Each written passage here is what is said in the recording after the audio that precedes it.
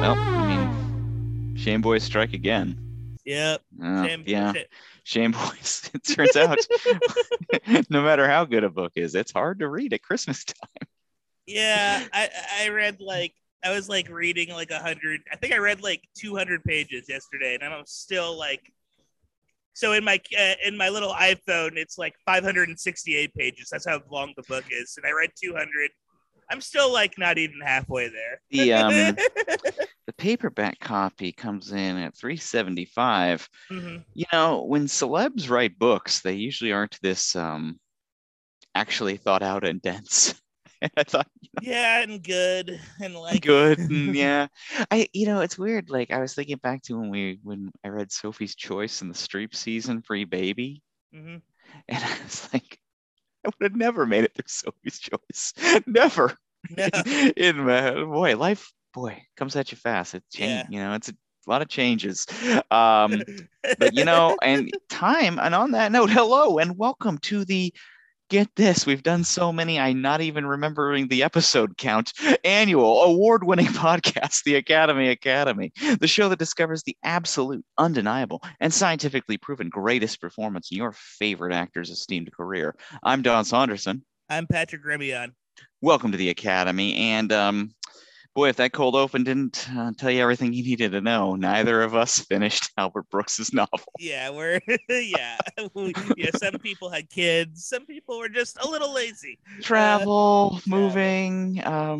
Yeah. I was anticipating multiple bus trips being up in Seattle to go to work, but my dad gave me a lift every day, which was wonderful bonding time and That's not a good. lot of reading time. So, I think Albert Brooks would be okay with that. But hey, you know what? Bonding with your dad a little better than reading a book about the future that probably make you a little sad. yeah, Albert. Full disclosure here, I made it through 38 pages, which is not far. Um, and but yeah, his vision of the future is both dry and satirical and completely bleak.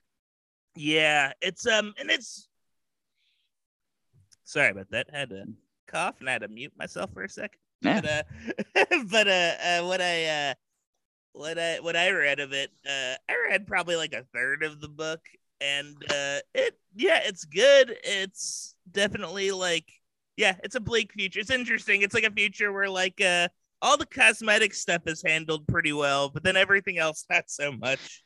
yeah, he's really thinking about like in an interesting way, kind of about how innovation, like true innovation, kind of the negative results of what we would dream about as kind of a utopian elements of the future. So, I mean, like one of the big cruxes is that cancer is cured in Mm. this thing. And this kind of idea that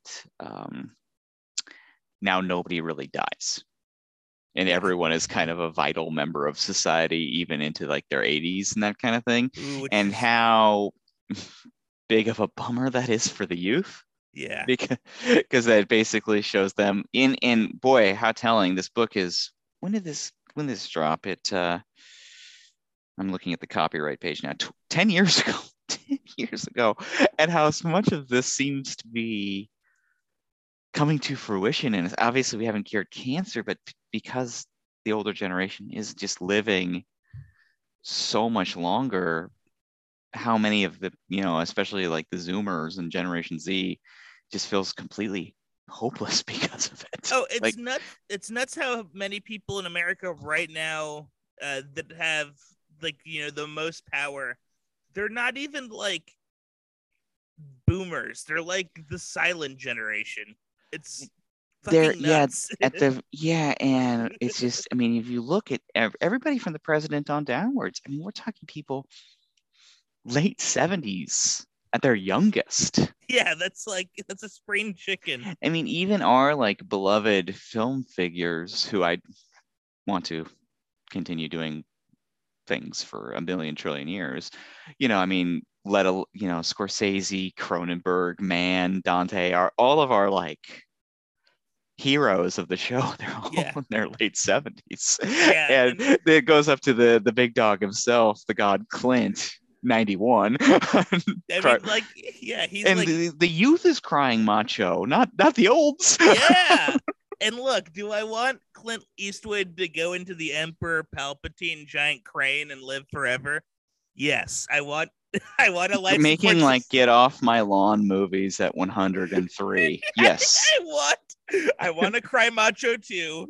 I Mm-hmm. want him to be 104. Cry machoer. Cry macho where I want him to cry even Yeah. more macho. The most macho of crying that one could do is the sequel to Cry Macho 2. Macho lives. Yeah. This one, the rooster strikes back. Yeah. He's going to fight the cartels on their own turf. Yeah. This 105-year-old man. It's gonna be a Sicario Cry Macho crossover picture where Benicio del Toro and the rooster go to Mexico together to take care of business. Benicio del Toro is just carrying Clint Eastwood everywhere, and then like he's kind of like bringing him kind of closer to the bad guy so he can give him a little punch. Yeah, it's like it was the is that the Martin Short character on Arrested Development who had to be carried places because he was so old and like Yes. it's like, yeah, I can picture Clint getting directed while being carried by a large man. Oh, 100%. Oh, so good. King. I love those guys. But like there's one like super talent. There's a lot of, I mean, Brooks is brilliant as usual. Even in the first 40 pages, you totally get that. And there's this one telling line though. It's like their grandparents fought for free love and freedom, got it, and kept it. That was like and it, like I like that. I like that concept of like, okay, like just because you did it and you got it. Yeah. It's like, okay, cool, but now you've been selfish about it and just kept it all for yourself. Oh, totally. It's a grim portrait that's painted. Based on what you've read, who do you think would be like the Albert Brooks? Oh, the president seems like a good one. I think in his worst day, Brad. Yeah. Brad gets it pretty bad. See, once stuff happens to Brad, then I'm like, yeah, I think that if Albert got a chance to make this as a movie at like in his late 70s, he's playing Brad. Yes, 100%. I think it's like, yeah, he's like, because initially I was like, maybe this is like maybe like 20 or 30 years earlier he could have been Nathan Bernstein or whatever. But yeah, especially like when the climax happens, or not the climax, but like one of the big moments in the film or the book occurs. Yeah, I saw Kevin Kline as the president. That's a good one. I like that. He seems like he'd be a funny erudite take. Maybe a lingering Dave fumes led me to that. Dave energy. Yeah. Maybe the most you were texting me. You just watched that truly optimistic view of the presidency. Oh, such a like, man, no one on earth would ever make a movie like this ever again. This is the last time anyone felt any love. Picture like Adam McKay just watching that movie, just yelling, "Liar, liar!" Dave, you sick fuck. Yeah, Dave is up to something, and I know it. I'm gonna uncover it. Adam McKay is like Dave's Oliver Stone. Yeah. What a meta thing. Speaking of meta, totally off topic. You watch Matrix yet? No. I watched it last night. That's good. I really liked it. Oh, yeah. Nice. That's a hot take. Yeah, I dug it. Christmas plans for us. Dug it. We could talk. Nothing to do with anything we do on this show, but I just wanted to see if you had seen it yet. Nah, I wish. Yeah, it's cool, but it's cool. It's very self-aware. It's a kind of a commentary on itself and the Matrix phenomenon. I do truly believe it seems to be like all of it is a response to that tweet thread, that famous one where Elon Musk said, "Take the red pill," and Ivanka Trump said, "I did." And Lana Wachowski said, "Fuck you both." I think it's like, that is the story. Basically, the Matrix Resurrections is that as a story. it's like, okay, we're gonna reclaim it. It's like that one I saw that movie about saw that documentary about the guy who do Feels Good Man, like the documentary about the guy who made the Pepe frog. Yeah. And that whole thing was about that guy like realizing his like stuff was like out of his hands and him trying to reclaim it in some way or form.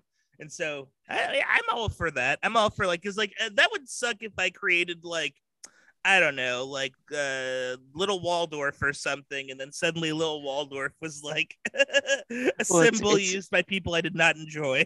oh, like the creative process, it's like these incredibly like personal internalized things that you're trying to express in kind of a mass medium. But the way that people these days, and I think it's because that idea we've talked about before of like culture is all we got. Yes. Um, the way that people turn them into like their personalities, and it's like a life or death thing, whether you like the film or believe in the TV show or something like that. I mean, like those dum-dums who like signed a petition to get them to refilm the end of Game of Thrones because it didn't live up to, because they named their kid Daenerys or something. God, fuck. Yeah, number one, don't do that. Yeah, don't do that. Oh, no, that poor kid. No. Yeah, just like I like Star Wars. I'm not naming my kid Greedo. Yeah, I know. Jeez. But yeah, it's like, yeah, the like the betrayal you feel, or I mean, because I have a feeling like people like Elon Musk on down are gonna like absolutely hate this new Matrix movie because it is this like basically telling them like, listen, man, this isn't what you think it is at all. Like kind of argument, which is like very cool. Like to see a movie that will clearly cost like $250 million basically be this like very personal commentary on misunderstanding of your art is really interesting. It almost reminds me, it's like one of the craziest big budget movies I've seen in a really long time. And somebody did say though, it's like Warner Brothers put out Malignant, Dune, Cry Macho, Suicide Squad, and Matrix Resurrections this year. And for a bunch of like ostensibly mainstream movies, that's a crazy batch of stuff. Yeah, that is like I feel like Warner Brothers in a risk adverse market, they are taking a couple of risks that certainly not, no one else is really Disney isn't taking these kind of risks. It's kind of like, I mean, obviously they're all within the world of IP, but even going back to like the Zack Snyder Justice League and the Todd Phillips Joker and stuff like that, they're letting people be a little freaky within these like safe spaces.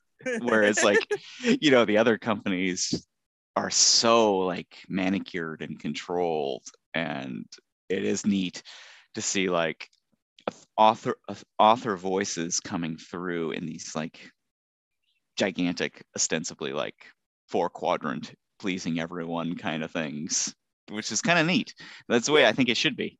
100%. I think like, I don't know, like if you're saddled with an IP, at least try to make it fun and interesting. Like, okay, I'll tell you what, I saw Spider-Man before I left to see my family, right? And it was so crazy watching that movie because number one, full audience. We all have COVID now. We're all gonna die. Yep. No, I'll cut that out. But that it was for the fans. It was for the fans. It was for the fans. It was for the fans. Okay. But then like the second thing, what was it? They clapped, like the audience clapped like 7 times throughout the movie. It was so crazy. You'd have like, do you mind if you don't give a shit, right? Can I just... I've heard about some of the you want to, maybe one of our listeners gives a shit. I don't. I'll do like a spoiler alert. I'm just gonna do spoiler alert. So 5, 4, 3, 2, 1. Go. So freaking Daredevil shows up from the Netflix. I'm not even joking, from the Netflix show. A show that meant so much to so many people. Apparently, because everyone just clapped and like it was like fucking the second coming or some shit. And then like so weird. But then like everyone's like, you see Andrew Garfield, everyone's like, yes, Garfield. You see Tobey Maguire. I understand. And Alfred Molina, because there's a lot of nostalgia for the Raimi ones, right?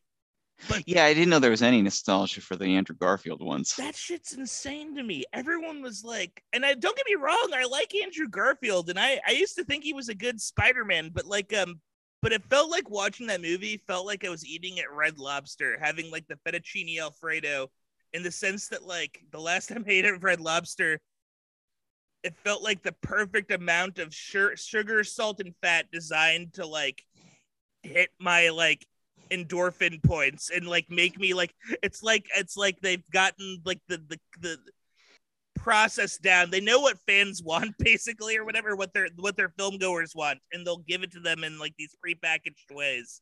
Yeah. Yeah. It's satisfying, but then in retrospect you're like, I don't know. Yeah, I mean, it feels it's like gross. It's like artless.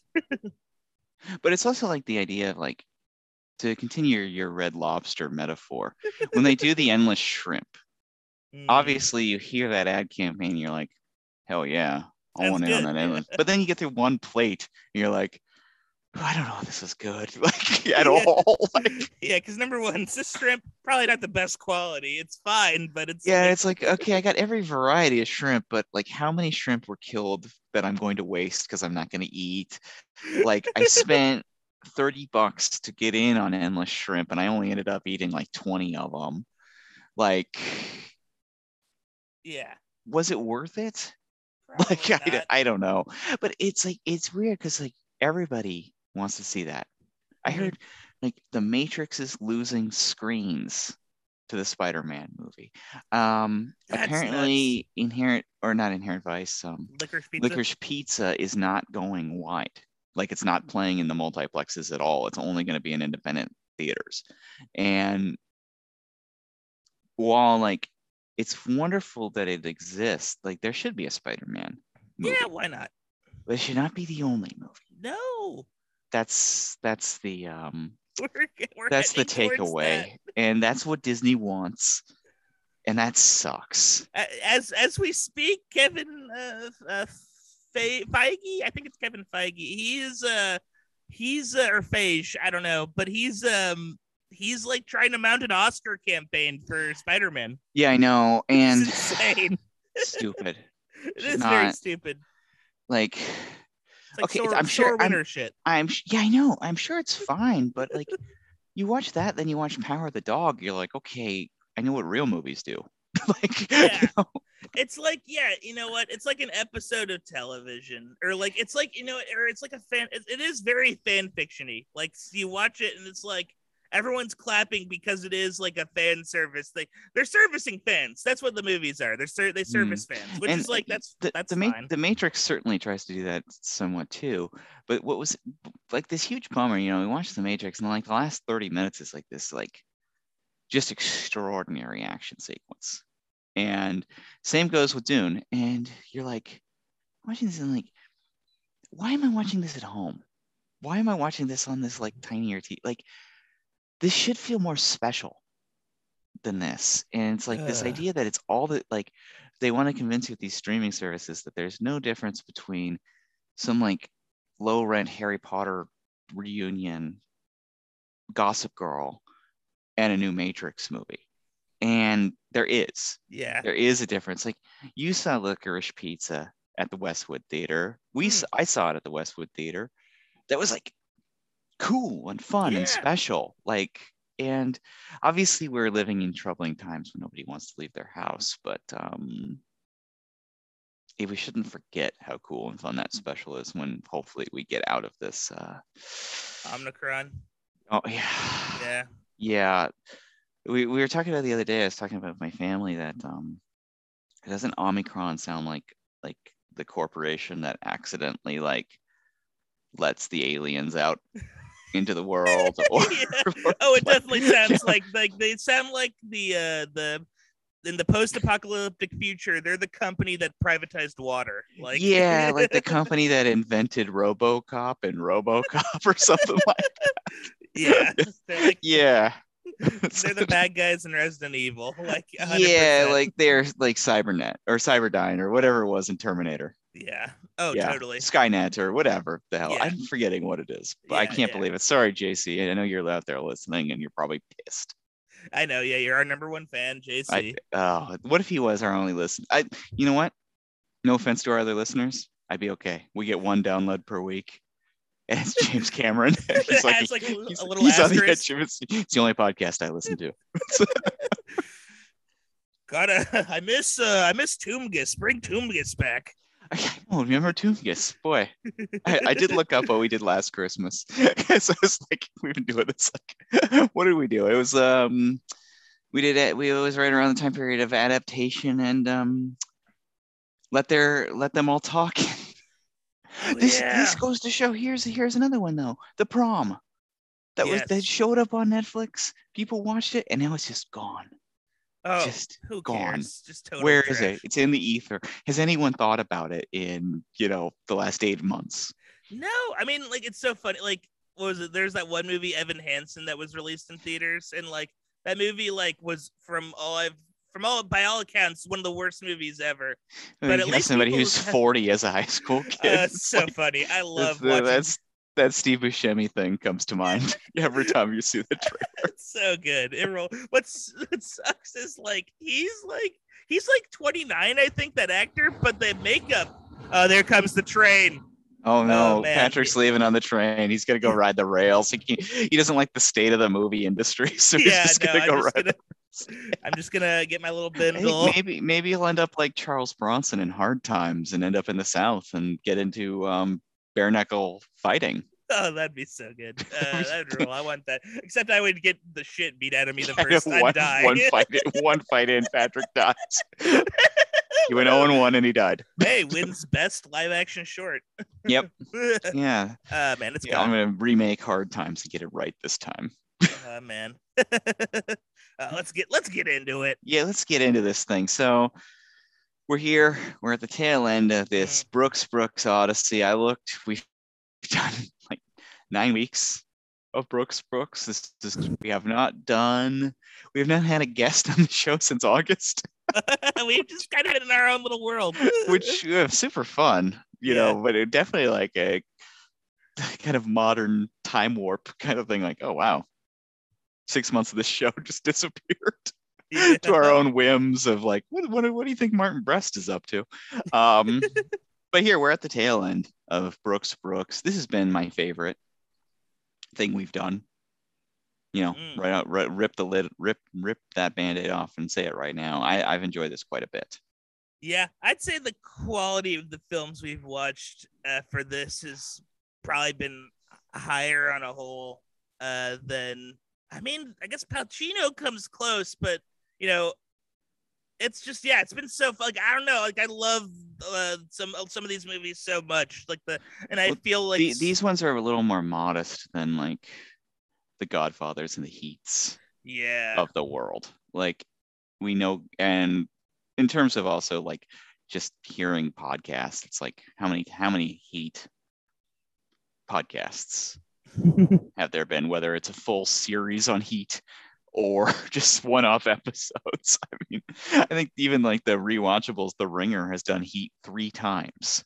Oh my goodness. And they had Mann on. We couldn't get him. But yeah, so I think we got to like spotlight some, even going back to the Breast series, some like more curious movies just throughout this entire process. I mean, obviously the broadcast news of the world, people do know those movies, but again, Thursday's Game, nobody's talking about Thursday's Game. Nobody's talking about Hot Tomorrows.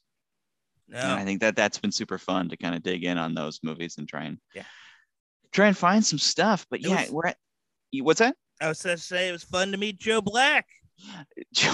Joe Black. I mean, down the line. I mean, like a lot of these characters admit, the pure joy of, the midnight runs of the world and the Lost in Americas of the world. I mean, these are fun movies that I still wholeheartedly recommend. Hopefully people are checking them out as we're going, even like revisiting a gigantic hit like Beverly Hills Cop. Super fun. Oh, 100%. Super, super fun. So we're going to close things out. Obviously the Brooks boys, Albert wrote this book. James L. Brooks continues to chug away on The Simpsons probably until the end of time.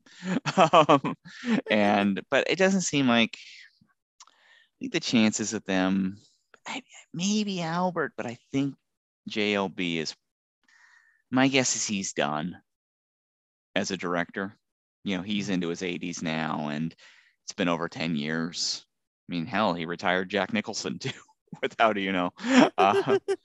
but, like looking back on their careers, I think obviously just monumentally successful. I think James L. Brooks may have taken less controlled, wilder swings to varying degrees of success. Albert Brooks kind of stayed the course of this incredibly smart comedic mind with a lot more on his mind. He's continuing to do a lot of supporting work.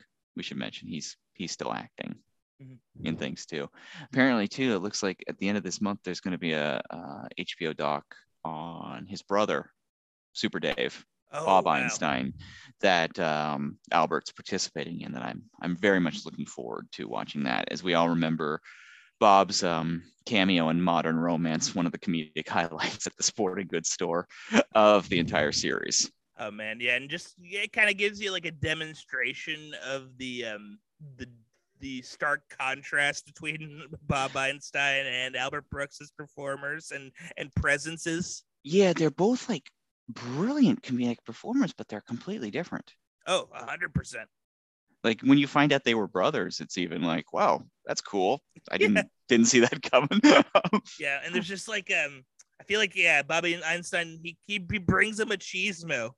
It's which a really like funny take on angry men. Oh, 100%. But yeah, I think sorry, coffee break. Gotta have that cough. Oh man, it's also quite early. Time zone, baby. Time zone. It's Christmas Eve. We're making things happen for you, James Cameron, our one listener. Our one listener. Yep, we're counting your list. He's gonna get up, a couple days after Christmas. He's like, boy, they better have stayed on schedule. Yeah, or else I'm gonna.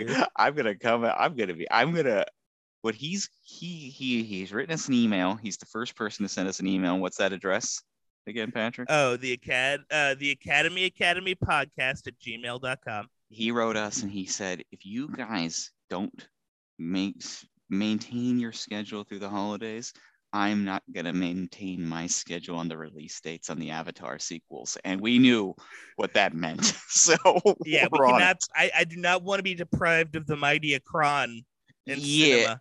If I don't get Avatar 2 in a timely fashion, and I'm speaking for the world, we're going to be quite upset. Yeah, I'm going to drive my car into an aquarium. The sad part, folks, is I think we are semi-serious about that. Oh yeah, especially the aquarium part. Yeah. I will do that if it. Well, I mean, it would be very fitting to commit suicide over James Cameron movie by drowning. I think that's the only. The only. As electric eels surround my neck, and I saw the Abyss Monster, and it told me I was right in all of my decisions. Thank you, Abyss Monster. And he said too, I saw in further JC news before we move on down the Brooks boys. He has completed his restoration of The Abyss. He's expecting it on Blu-ray and streaming services soon. So look out for that. We're on the edge of our seats for a remaster. How much you want to bet he recut it? Oh my god! I'd bet like a good $500. Yeah. I would bet that in a Las Vegas setting. Yeah, but who cares? I want a Blu-ray of The Abyss. Yeah. And then please a Blu-ray of True Lies. We got to get a remaster on True Lies as well. For real. Been too So, long. Yeah. Oh, too long. So the way we're gonna kind of close things out with the Brooks boys is we're gonna do a top 5 JLB, top 5 Albert. Because I think that I want to spotlight both of them. I don't want to like just compare them and just be like, well, Albert's better or Jim's better. I think it's more interesting because we've kind of done a good job, I think, of separating them and kind of where they cross over, but where they're apart and that kind of thing throughout this series. So why don't we just go back and forth 5 5s with each fella? Love it. And take it from there. So Patrick, let's do age before beauty, beauty before age. James L. Brooks first. He's a little bit older, a little bit slower too than L. But so what do you have at your 5 spot for James L. Brooks? This is a difficult one because I had to do a lot of like reevaluating.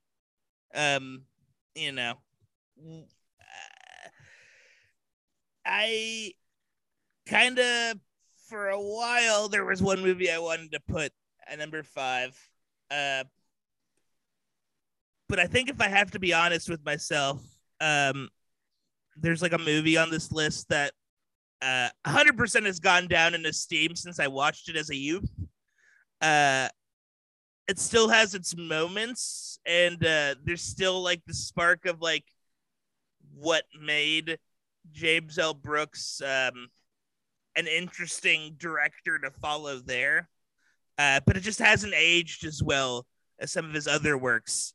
Especially his earlier works. It's interesting how like some of his works in his 80s have aged so much better than his later era stuff. And so my number 5 is As Good as It Gets, which is an interesting movie with a fun performance. Like I think that like Jack Nicholson is a great performer. I think the core 3 leads are like kind of deserving of their Academy Award nominations and awards and whatnot. Like they're really good in the movie. Like Helen Hunt, not Helen Hunt. Yeah, Helen Hunt. Okay, good. Sorry, my brain is broken. I'm a broken man. Helen Hunt, Greg Kinnear, they all brought their A game to this, and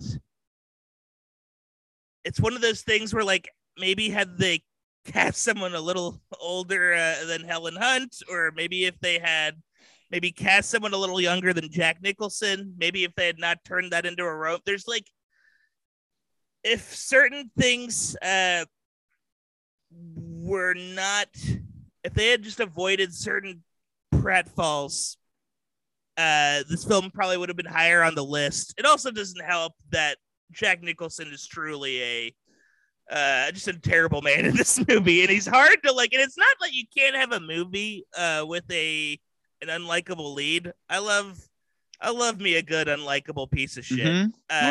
And there's occasions, but it's just in this movie they flaunt his like victories so much. There are moments in this movie where it's almost like a dark comedy, and maybe he was trying to go through that sometimes. How like how shitty. I think that there's an element where it's like he kind of stacks the deck against himself so hard in the first 30 minutes of the movie.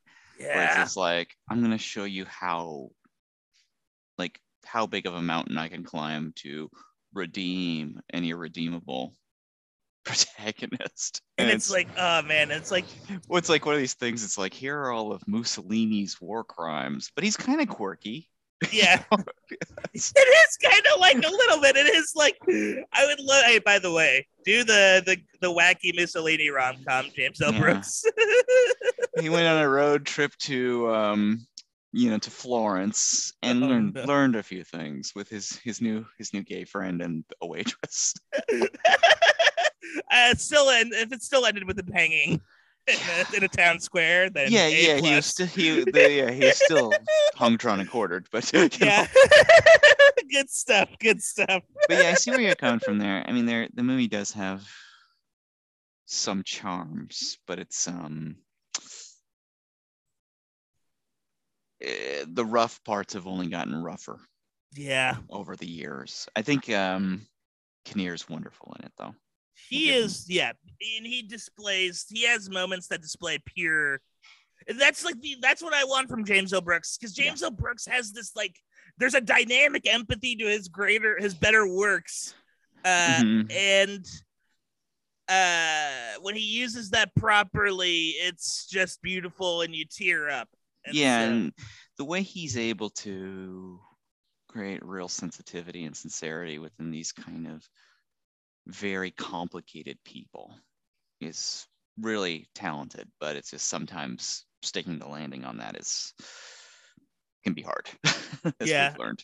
I think it's just also too that this movie is just it's very long, number one, and then it needs to be cut by like half an hour, and then it's just I think this 5 is it like really like the number 5 in my list. There's probably some films ahead of it I'd probably watch later than this one, but I think it's just like it's almost like this movie was so big and it was such a it's crazy to me that this movie was it was like Jerry Maguire level popular. Yeah, it was a cultural phenomenon. Yeah, which is nuts. But it does have my favorite poster. Just that like classic. Yep, he's in the air. Wait until you get a load of Melvin. Yeah, get ready for Melvin. Get ready for Melvin, folks. What's your number 5? My number 5, I went with might because it's early, psychedelic pick for my number 5 spot, and that's Thursday's Game. What the hell? 5. What in the hell? I love it. Strictly for the surreal aspect that it's real. All of these weird scenes. Like, I love the cast, despite the fact that they're all like the visceral reaction I had screaming at the television, "No, Ellen, no." It was just very memorable watching it. I'm so happy I've seen it. It's not bland. No, I'm with you. It's just so odd and strange, and I had to spotlight it again. It's unforgettable just thinking about like Gene Wilder going for that job, Bob Newhart dumping Cloris Leachman to go on a boat to go after 18-year-olds. Oh my goodness. That fight in the poker game. Ellen Burstyn bringing grace and poise to a thankless role.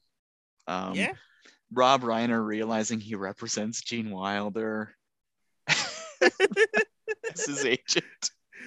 It's an insane, what a trip of a film. I know. I just like that, like, you think back on these things that happened like 50 years ago, and like all these people showed up, they got paid, they worked really hard. It was a very important part of their lives, and now it's just kind of this disappeared thing. I was thinking about I don't know why, but this is a bit of a tangent, but who gives a shit. The end of Gangs of New York, how he ends it with the final shot of after they've buried, spoiler for Gangs of New York, but after they've buried Daniel Day-Lewis's character, and we've spent like 3.5 hours in this like ultimate revenge, horrific bit of violence between these two men that overtakes this entire neighborhood. And then DiCaprio walks away with Cameron Diaz. And then Scorsese does this time-lapse sequence showing the graveyard slowly become decrepit. And then the Manhattan skyline grow, the Twin Towers come up, and then the Twin Towers come down. And it's the Manhattan skyline. It's just like grass and dirt where Daniel Day-Lewis and Liam Neeson are buried. And how all of it is just lost to time.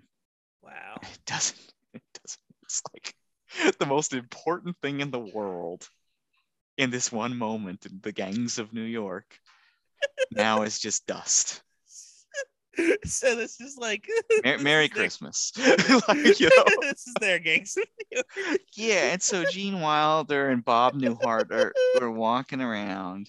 And if you ask 98-year-old Bob Newhart, or however old he is, because he's still around, what are your memories of Thursday's Game? What do you think he'd say? I think he'd say, "What?" It was a gig. Shut Yeah. up. Yeah. Like, you know, I'm tired. I'm tired. I want to go I home. don't know. What? Thursdays? What? He doesn't remember it. Yeah. But it's like, it's really neat because, like, you think about writing, you think about directing, you think about acting, or you think about your work. It's like, they did work hard at it. Yeah. You know, James L. Brooks sat in a room for a few months to write this thing out. So it's like, I'm glad that you found it. I'm glad we watched it on YouTube. And it's like the neatness of discovering movies and seeing these people in these different places. I don't know. It's like, might be like for way more reasons than this mediocre TV movie I have it at my 5 spot. But I don't know. It just brought up a lot of cool feelings. That's totally fair. I think that, like, it's a really interesting, weird piece, and it's just something that's been lost to all these weird TV movies. Like, I'll go on Letterboxd. Sometimes I'll make, like, you know, these little fantasy 32 seed brackets of actors I like, and like so many of these actors that were active in like the late 60s, mid mid 70s, they have these weird, like, you know, there's like a Beauty and the Beast starring George C. Scott, and like, or like, there's like these like things like George Siegel did a sequel to the Maltese Falcon called The Blackbird. What? It's insane. And there is a part of me that's like, man, maybe we should do like a bonus podcast where like, or like another series where we just watch weird 70s TV movies that are on YouTube, because the most of them must be on YouTube. Just like any movie that, like, just these weird, like, the only version that's available is either YouTube or like burnt to a DVR.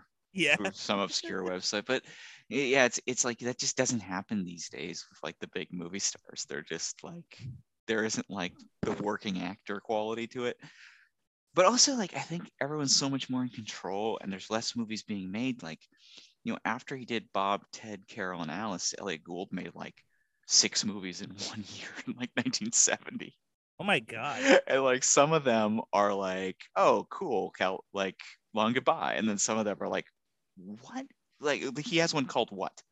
Like, with a question mark, or who, or something like that. I just got it. I haven't watched it yet, but yeah, it's like he just worked. And you're like, so he has these like insane curios between, like, you know, the Long Goodbyes of the world. I mean, even like Silent Partner was like MIA for years, and now all of a sudden people care about it. But it's like, you know, for ages that was just like, oh, that's weird. What the hell is that? This Canadian thriller about Santa Claus robbing a bank. Man. Yeah, there's something beautiful about using this podcast as an excuse to like excavate forgotten media. Yeah, and I think that's why, like, we were kind of talking about the Chino thing. It's like, well, Godfather's wonderful, but frankly, it's like not as interesting right now to talk about that as it is to talk about like what else is left to say about the Godfather. Yeah, there's no Paramount Plus TV series about the making of Thursday's Game. Oh, if only, boy. Oh, please. Please, yeah. God. It was fine. They got done in 4 weeks, and everyone shrugged their shoulders and said, "Nice job." Yeah. Like, yeah, honestly, that'd be one of the most chill, stress-free. yeah, they were all professionals. Yep. Gene. What do you got for 5 for Albert Brooks? Oh, for Albert Brooks. Oh, my number 5. So look, every Albert Brooks movie, we've decided this.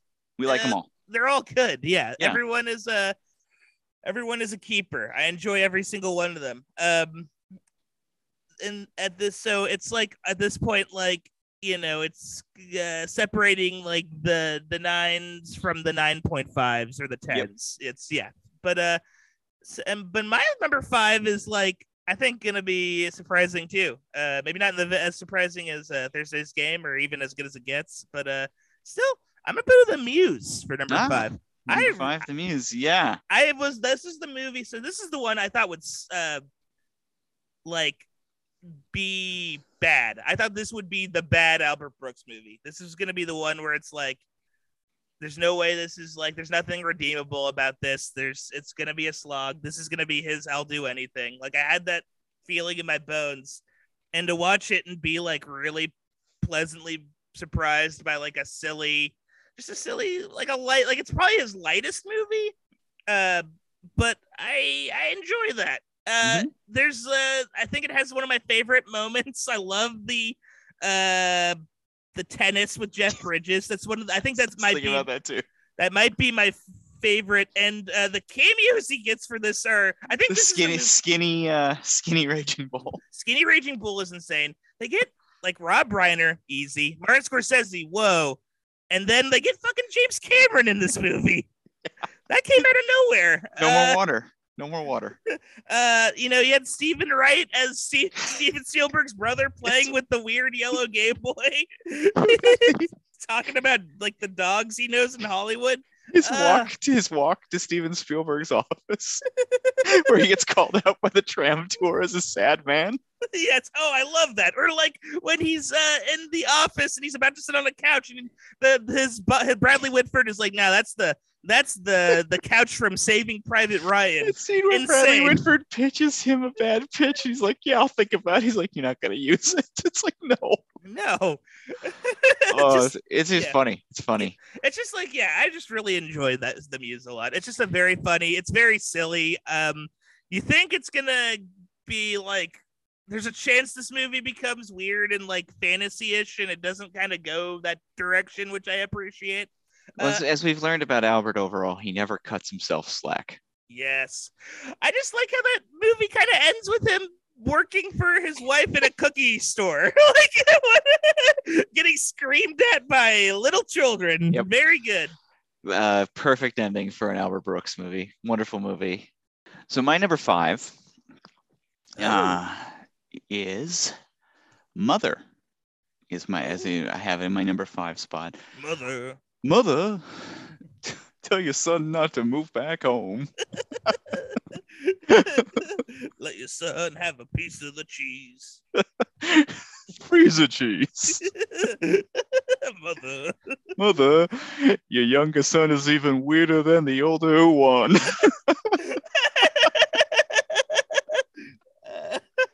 I think this movie is delightful. We were circling around the parking lot of a grocery store last night, and I missed a couple spots, and Jen immediately referenced that scene where they're at the grocery store and they're looking for parking and the same thing's going on. That scene in the grocery store where they were talking about, isn't it funny and wild that this happened? And Albert Brooks is like, no, it's not.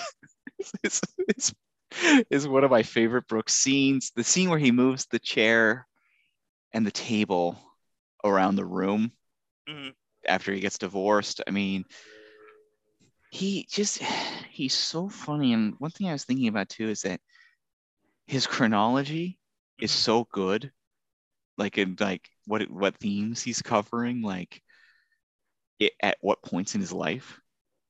It's just so like, Mother comes at the perfect time. It's right after Defending, right before the Muse, and it's just like furthering our knowledge of Albert Brooks as a man. It's like, okay, so he's thought about his existential, now he needs to think about his parents and his mom before he moves on to like his like career not being as hot as it once was, and finally having a family and kids in the Muse, because he never had that before in any of his movies.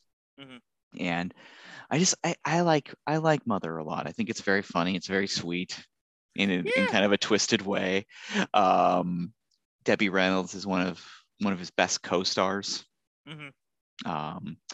Rob Morrow needs to get a shout out as his weird little brother. I love his performance in this and how he like increasingly becomes like invested in the envious of Albert Brooks. Oh yes. Yeah.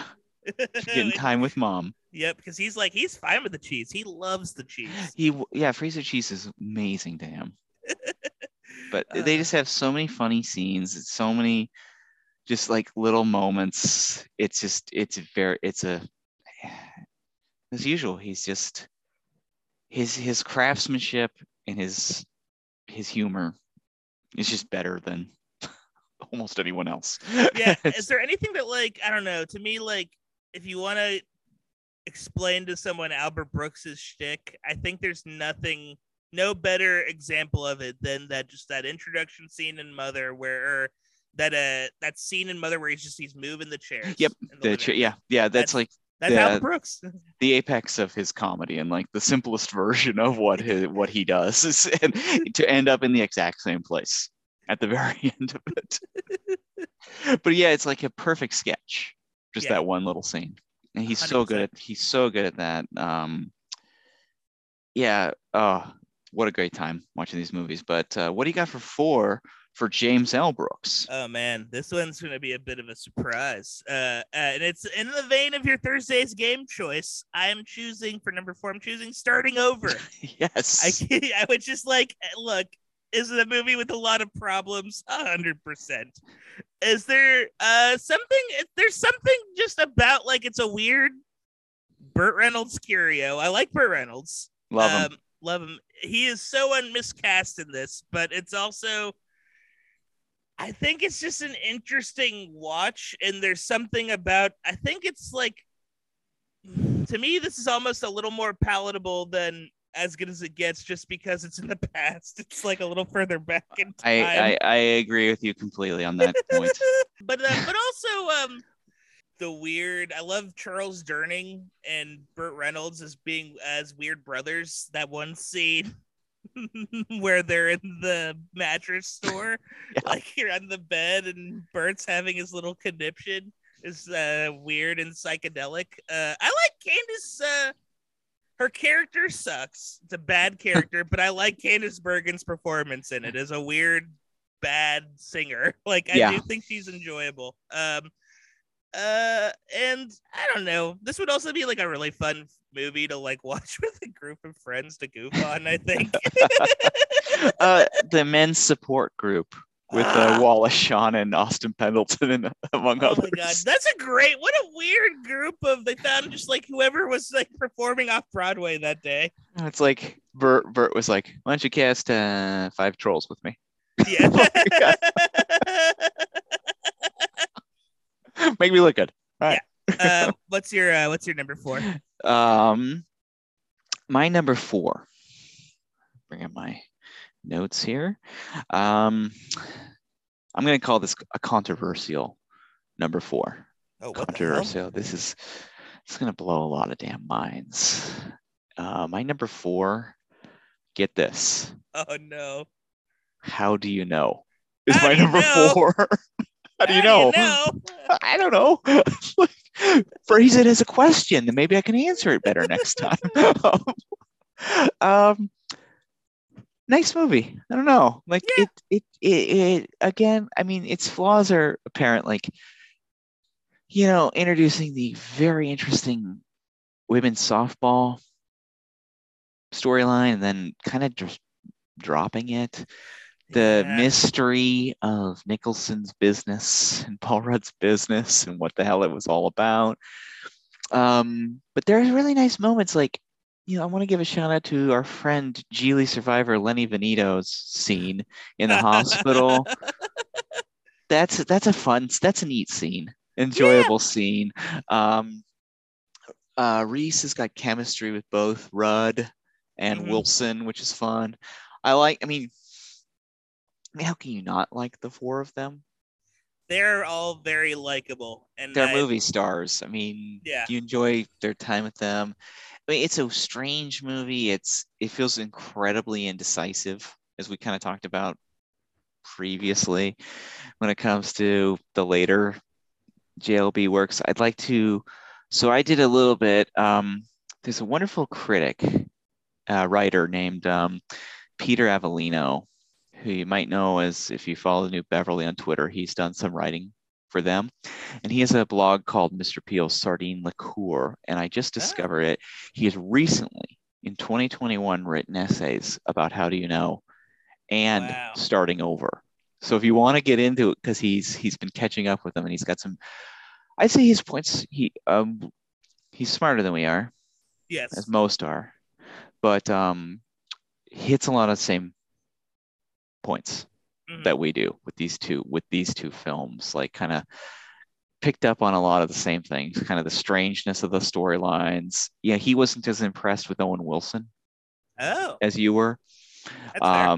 But he just thought it was kind of superfluous. And he brought up an interesting point that we never brought up is that Owen and Nicholson live in the same building, yet they share no scenes in the movie together. Weird. Weird, right? That's like a weird, yeah. That is like a funny and just a peculiar. Yeah. Doesn't feel like it's on purpose. It feels like it's an No. accident that the like, oh shit, we didn't do any scenes with Owen and Jack. Like, It's which goes to show kind of those how those storylines are like sandpaper rubbing against each other. mhm. Like they're separate completely and they don't really mesh well. I feel like this movie needed someone with a fine tooth comb to pick over it and just like kind of. I think this is like just a point in James L. Brooks' career. I could be wrong, but I think this was the point where like it's like George Lucas prequel era where it's like he could write anything and everyone was like, yeah, that sounds good. You're a genius, so we'll go with it. And if it just had like maybe a little more scrutiny. Yeah, it feels very directionless. Yes. But Loose. compared to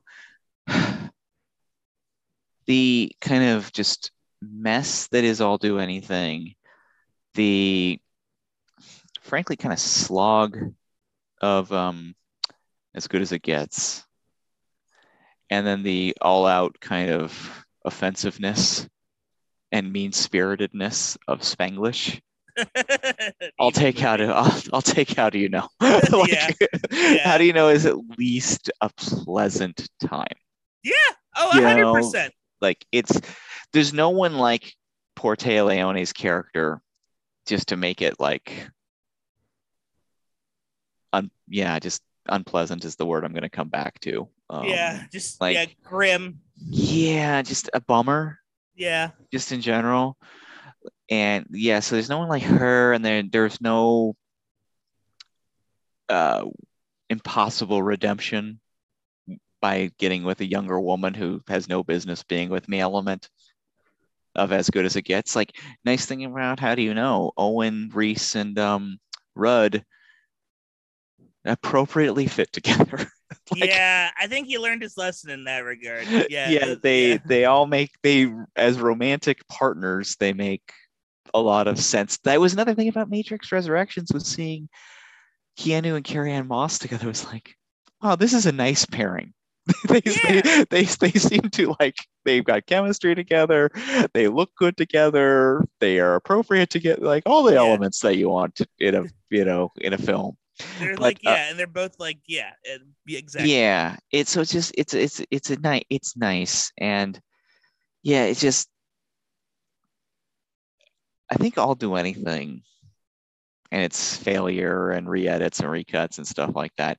If I'll Do Anything had worked, he's on another planet. If it had worked as a musical and like have brought him back to the Academy Awards and that kind of thing. I mean, like that level, it would have been, if that had been a success, it would have been, he would have been one of the most unstoppable creators in the history of. I mean, he'd be like on par with like Scorsese and Spielberg, like the kind of like the people that have been canonized. Yeah, and would he have been so confident that these like, his last three movies after that, Good as It Gets, Spanglish, and How Do You Know, are all kind of have moments of plotless directionlessness, and also they're all too long.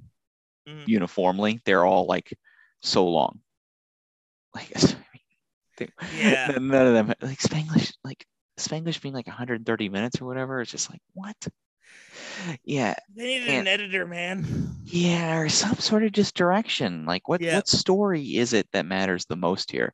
And we're gonna get to a couple movies I know that are both higher up on our list that have multiple stories and multiple plot lines, but those are magic. So I don't know, like they're like impossible to define, but at least How Do You Know is a pleasant experience. So which maybe does not sound like a glowing review, but that's hard to do in its own right. And he made all of his stars look great. I mean, we talked about it before. Like, I don't know physically if Reese or Owen Wilson ever looked better on screen. Like, no, that it is like they are like gods walking among us, and they are tanned, fit, gods and shot to perfection. So my number 4, how do you know?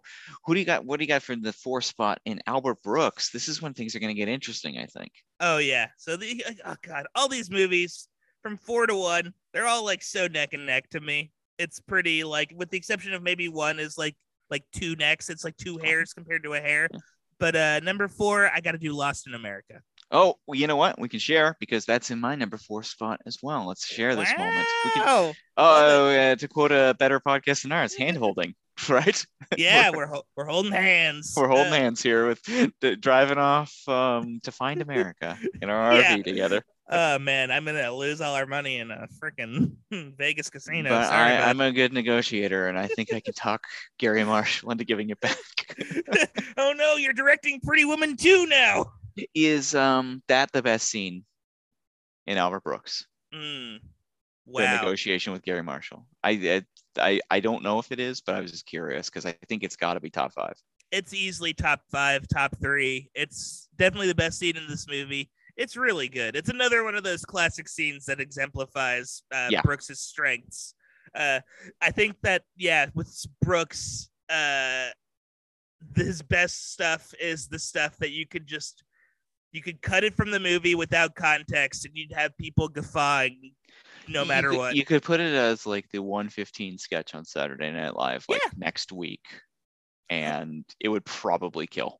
Oh, for real. You could have it open like, you know how like they when I was at the New Bev, they had like a Steve Martin short film where he was playing a silly waiter for like the Steve Martin double feature. You could do something like that where like in the New Bev, like this is like instead of having like the Bugs Bunny cartoon, you just have this scene with Gary Marshall. It'd be killer. It would kill. Like the audience would eat it up. Quick question for you. If Albert Brooks was a Looney Tunes character, which one would he be?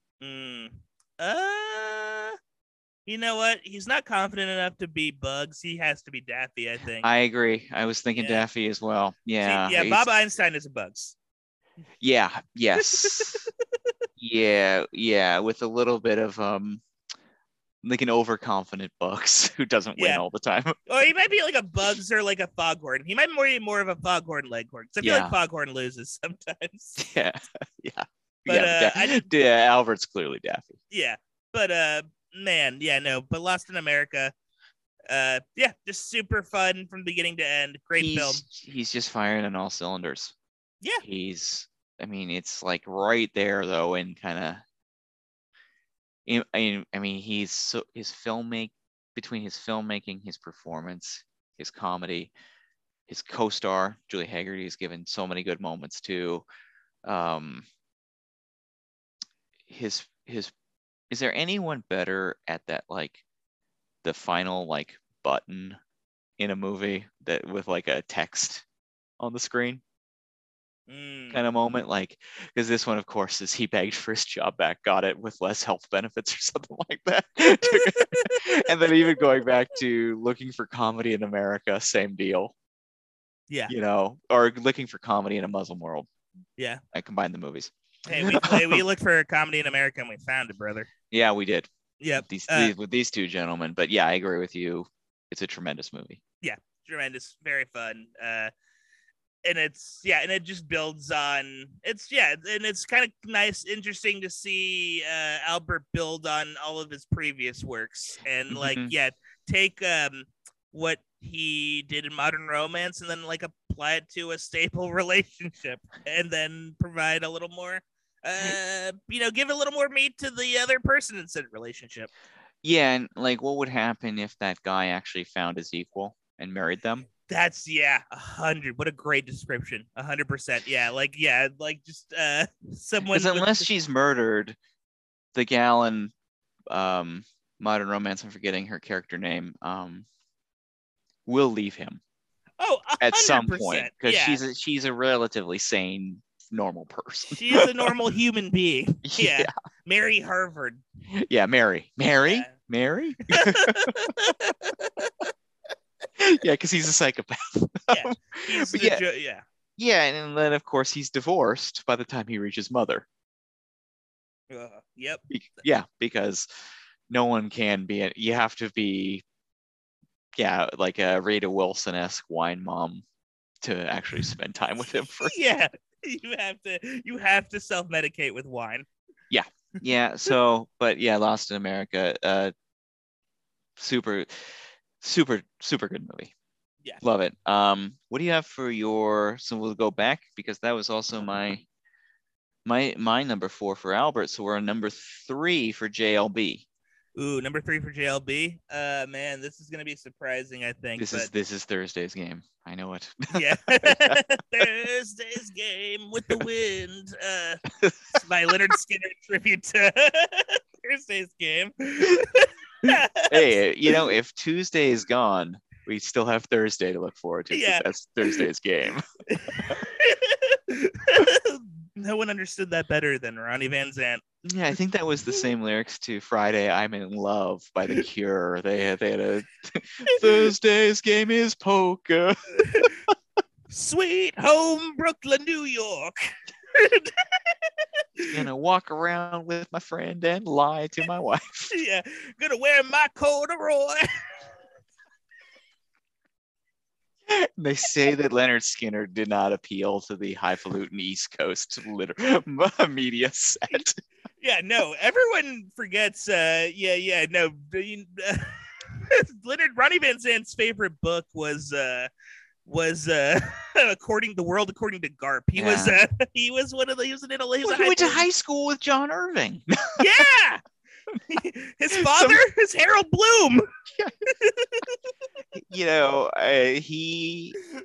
and Wally Shawn grew up together. Wally Shawn's dad, of course, edited the New Yorker, and that gave Ronnie Van Zant the opportunity to write some pretty compelling pieces in the shouts and murmurs section of the New Yorker. I loved when Ronnie Zant was performing True West with Sam Shepard, and they would switch. The original off Broadway. Yeah, the original. Yeah, version. Well, that was crazy. That was crazier than the Bane Jingle All the Way thing, I think. Yeah, erudite Ronnie Van Zant. I love it. I love this. I love this world we've made. The nebbish, sad dad Ronnie Van Zant. So what's your number 3? It's How Do You Know? Oh yeah. How do you know? You know what? It is like the more I thought about it, the more I agreed with you, Don. It is like it's a pleasant movie. It is like it's definitely like, yeah, I would watch this on a plane. I would watch this. I'd put this on in the background. I bet if you saw it on a plane, you'd probably walk out like, what's pretty good? How do you know? Yeah, on a plane. It's a good plane movie. Oh, 100%. It's the spirit of a plane movie. And I do think, and I know I'm probably wrong in this, but like, I think Owen Wilson is like Jenny. I love his character. I think his character is like the one that really has an arc in this movie. And I liked his character slowly becoming an Albert Brooks type person. Like, I like that, like, Reese Witherspoon kind of shakes his world in a way that he's not accustomed to. And it sort of makes him a little, like, it causes him to feel things he's never felt before, it seems. Like, yeah, he's like, oh, I can love someone in a serious, in a committed manner. What the hell?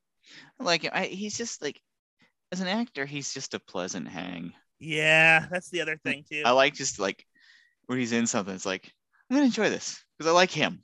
Yeah. Oh, totally. We joked about You, Me, and Dupree, but we've both seen and enjoyed You, Me, and Dupree. Oh, multiple times.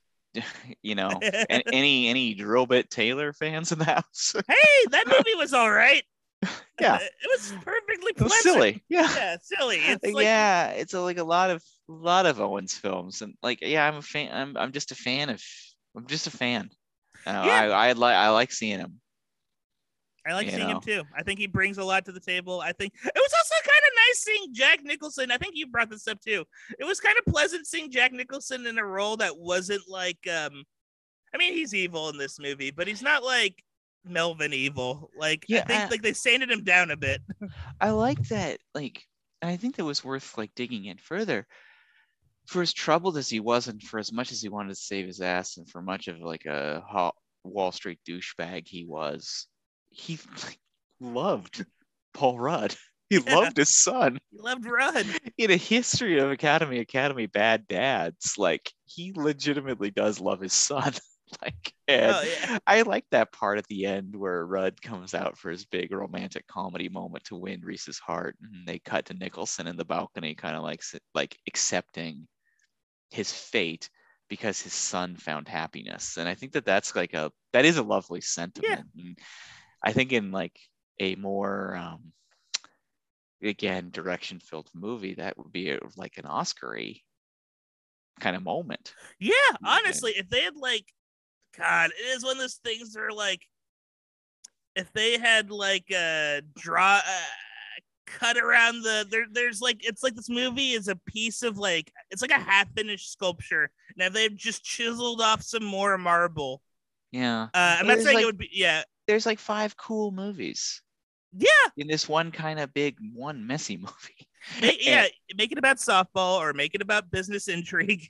Or make it about retiring athletes, or make it about Owen Wilson as a cad who realizes he has a heart, Yeah, or like, or just about, yeah, like who's your, if Reese, and I think it's like, I like it best with Reese as the main character. So I mean, I'm pro the softball player finding a new life beyond what they were passionate about, but also that she doesn't need a man, because that's the opening of the movie where she gets pushed by that boy when she yeah. shows him she's better. Like, That is the and thing. it's Like, forgotten, and it's like a neat opening, and it's like straight out of broadcast that's what I was news. thinking too. It's like, you like, honestly, if he had just like taken broadcast news and like mapped, if he had like mapped broadcast news onto this, it almost could have been a perfect movie. You'd rather see him repeat himself in that vein, Yeah, because it was like, well, it worked yeah, and it's with like, broadcast news. I mean, and at the very least, it'd be like a different setting, so not everything would match. Like, you'd still be able to find your own unique quirks in the world of like softball or like high stakes corporate whatever, like at the corporate factory yeah, where they're making corporate. yeah, just a little more direction and a little more detail within the worlds that he chose for the direction. But again, he had 5 good ideas Yeah, within this, which makes it kind of a pleasant movie, and cast it well because all these people are enjoyable hangs, and it looks great, and they spent $1 billion on yeah, it. they spent like $1 million to film it. It's fun. It's so funny that they filmed in like Washington D.C. and we're so like this, And it and it looks like a backlot. It's weird. It looks like the parade town in Minneapolis. it is like you expect fucking Booster to walk out and for a Yeah. bunch of kids to maul him. And one thing Owen and Paul can agree on, despite their romantic rivalry, is they're going to beat the shit out of Booster. Yeah, we gotta beat the shit out of Booster, guys. uh, yeah, I mean, I think I'm going to revisit How Do You Know way more times than in my life than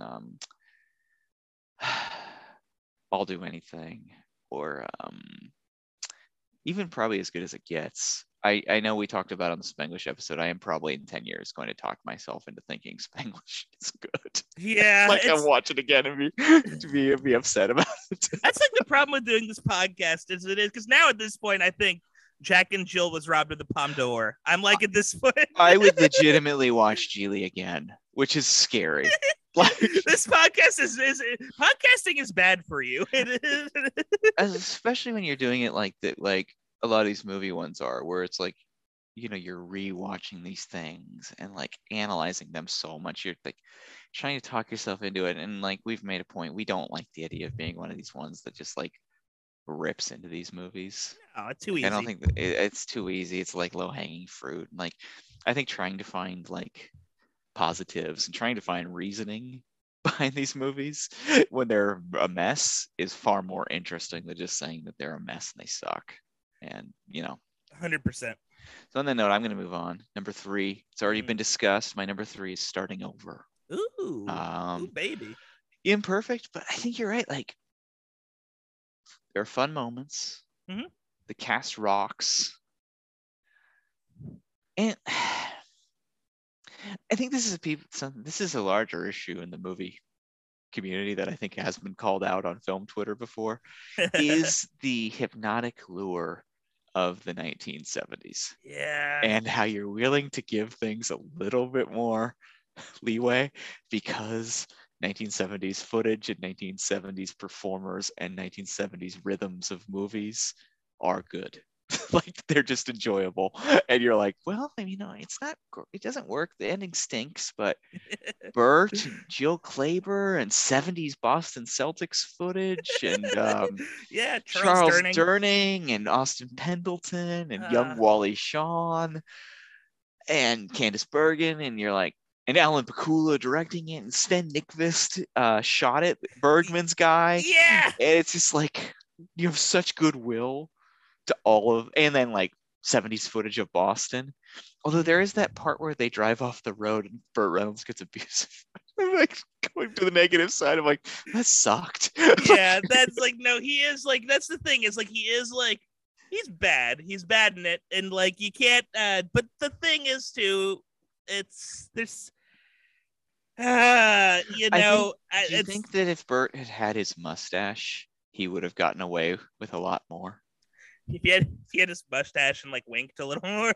Yeah, and he laughed a little bit more. Like, Yeah, honestly, if he had like been more like like Diamond Joe Burt or whatever, I don't know. more the bandit. Yeah, You know. a little more bandit energy. I would appreciate that because then you could like kind of go into that with Charles Durning too. He has that in him. Yeah, like a little more Gator McCluskey, little less Ted Kramer Yeah, energy. And I know obviously Burt was trying for a little bit more of a serious I'm an actor performance in this. That's a hard thing when you're Burt, because it's like you love him as this shit-kicking charmer. Yeah. And this goes, I was just reading too about it that so he did Starting Over with James L. Brooks.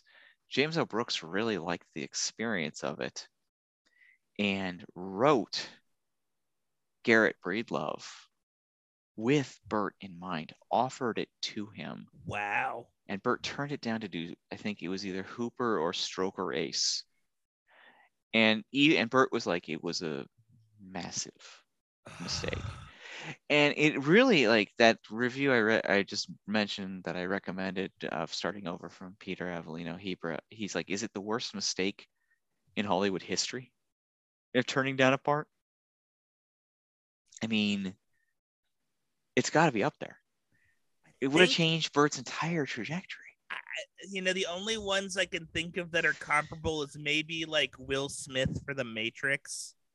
Yeah, That's the Matrix. I mean, and Travolta used to turn down everything.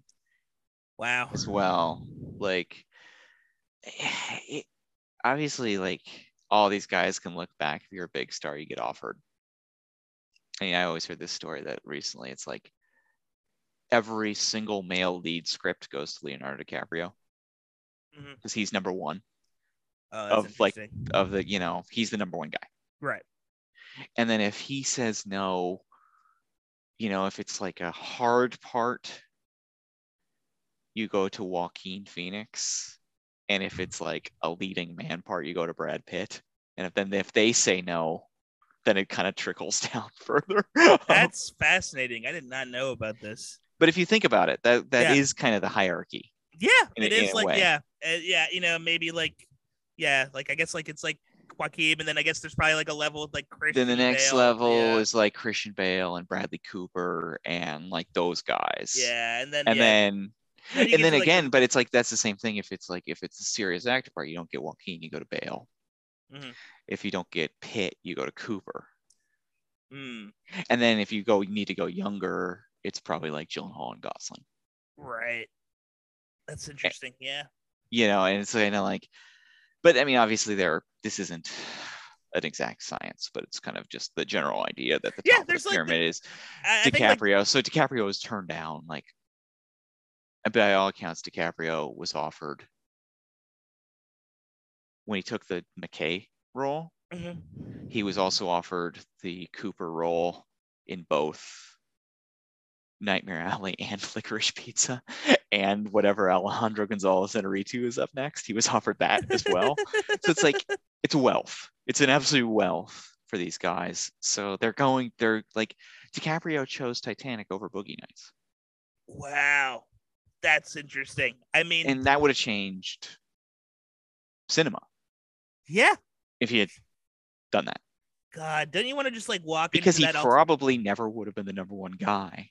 No. If he hadn't done Titanic, but he would have fast tracked his way into like working with the auteurs if he'd done Boogie Nights. Yeah, he would have gone. Yeah, like, but if he had not done Titanic, would he have not gotten gangs? Would he have gotten gangs in New York from Boogie Nights? Or maybe he's like doing Bringing Out the Dead, or so he works with them earlier. yeah, in a weirder part, like in like the like who would a say smaller like part. Yeah, smaller part in that movie or something like that. Like all these things happen, but for poor Bert, like he was kind of like it so like continued a downward trajectory. Whereas if he had done Terms, it probably would have like taken him to the, gotten him that serious respect. Yeah, Bert would be. There's an alternate reality where Bert is the Joker. Yeah, and the Jack takes it, and it just kind of re-solidifies Jack as being Jack. Yeah, and he gets another Academy Award. Yeah, well, and it breathes another 20 years into his career. Like, yeah, and it sets him up as like, hey, this middle-aged codger can also be a bit of a flirt and a wild man. Yeah, this lovable wild man Cad, who was like, dangerous in this way when he was 30, but now that he's like 40, 50, he's kind of like fun, and you don't take him as serious. He's just kind of like, man, old dog, more palatable. Old dog needs to learn new tricks kind of vibe or something like that. Yeah, it's a little more, because he's not as dangerous, but he's like still charming and fun and flirty and all that kind of thing. But starting over is imperfect, but again, like the 70s charm takes it over the top for me. And I think totally fair. You feel kind of the same way about that one. Yeah, 100%. I do too. It's like, dude, and if I was put in a room and it had to choose between I'll do anything and starting over with a bullet. Oh, I think 9 times out of 10. Yeah, 100%. As much as I respect the it's funny, like the more I think about I'll do anything, the more like I do kind of respect the audacity of it, and like at least he was trying. Like, I'd rather have someone fail spectacularly in an I'll do anything fashion than just, create more of the same gray goo mishigas that we're seeing in theaters nowadays. Like, yeah. I mean, I wish he had finished the musical version and just sucked it up, taking the L in that way, because at least we'd have the weirdest musical of the 1990s. Yeah. In probably. Our hands, and we'd probably all like be desperate, like, whoa, that's weird. Like it would, like the level of curio would go up to the roof. I mean, it would have been a disaster probably on the Gigli level. Yes. If they had released it as a musical, it would have become a real, like, Billy Crystal would have been telling jokes about it when he was hosting the Oscars. Instead, it's just kind of a forgotten failure, which probably is more palatable to James L. Brooks than being a butt of a joke. Because nobody knows and nobody remembers I'll Do Anything. People would like watch, if the musical version had been released, people would be watching it as like a midnight movie that they told jokes about. Oh, 100%. It'd be like The Room. There'd be like inside jokes and stuff. Yeah, it could have been a career ender. Yeah. I mean, Gigli-esque Martin Brest career ender. A Brian Levant situation. Yeah, where it's just it's mocked. It's hard to come back from. And it's like, is it better to be forgotten with a mediocrity than, an insane thing than, yeah. But hey, at least, you know what? If you sometimes you swing and you miss, and hey, I like a good swing. So Yep. Yeah. Yep. So what do you got for number 3 for Albert Brooks? Ooh, man, a movie that it was one of the first movies we watched. I think it was the first movie we watched, Real Life. Oh, excellent. I love Real Life. This movie is like, first Albert Brooks' first feature. Was totally not expecting, didn't really know much about this movie going in, was not expecting kind of like a mockumentary that kind of predicted where TV would go, like by the time we were watching it. You know what I mean? Like the reality TV stuff that he kind of projects here is incredible. Has one of the all-time great Charles Grodin performances. Very funny. Albert Brooks trying to find just like the classic American family, and just slowly kind of his presence kind of being a radiation that ruins their lives. Dressed as a clown lighting their house on fire. I mean, magic. Yeah, that's when you know like a guy has like gold. Like when he has like, and he's like willing to go these insane, and he's like, and he's like muttering under his breath while he's doing it. Oh, this is gonna look great. I think I might get yeah. Like, is this like he's so good at like to get into like the UCB improv kind of stuff, game and heightening, and staying on those things and doing like natural progressions in the heightening, never going to crazy town too early, but always getting to crazy town. Oh, totally. And having it feel earned, having it be focused too. Like he's very good at like sticking to just the game of the scene, the one specific thing, not losing track of himself. Just a really fun film. That is like I think it's kind of been forgotten too, so give it a watch. Yeah, it's probably his least talked about classic. I would say. 100%. Yeah. We should shout out his Monica Johnson, his co-writer, since we're closing things out here, because all that comedy is coming from her. Oh too. Yeah. Oh, I wanted to shout her out, and then also the cinematography for his first few films, Eric Saarinen, because his first few films look incredible, like Modern Romance, Lost in America, and Real Life. They all have a very unique, specific look, and it definitely improves with Modern Romance and Lost in America. But there are just like tracking shots in these features that tracking shots, like the color, just even the color in his like very like meticulous setups. Everything is very specific. I agree with you completely. It's beautiful. Yeah. I think they're beautiful looking movies, and it's like, which is so rare to say about a comedy. Yeah, usually they look like, how do you know? My number 3, another curveball. Oh, curve that ball. Nicholas Winding Refn's Drive is my number 3. What the heck? Ah! Yeah, I totally out of sight. Oh, another Albert Brooks movie. I love Drive. Drive rules. Yeah. So satisfying. Such a fun watch. He's awesome in it. Folks, put him in a Marvel movie as one of the bad guys. Make him, I don't know, Gem. Is there a Gem? Yeah, make him evil Groot. He should have been Thanos. Yeah. I guess I could get all these gems. No, he'd be like, you'll be thinking about the snap of my fingers for the rest of your life.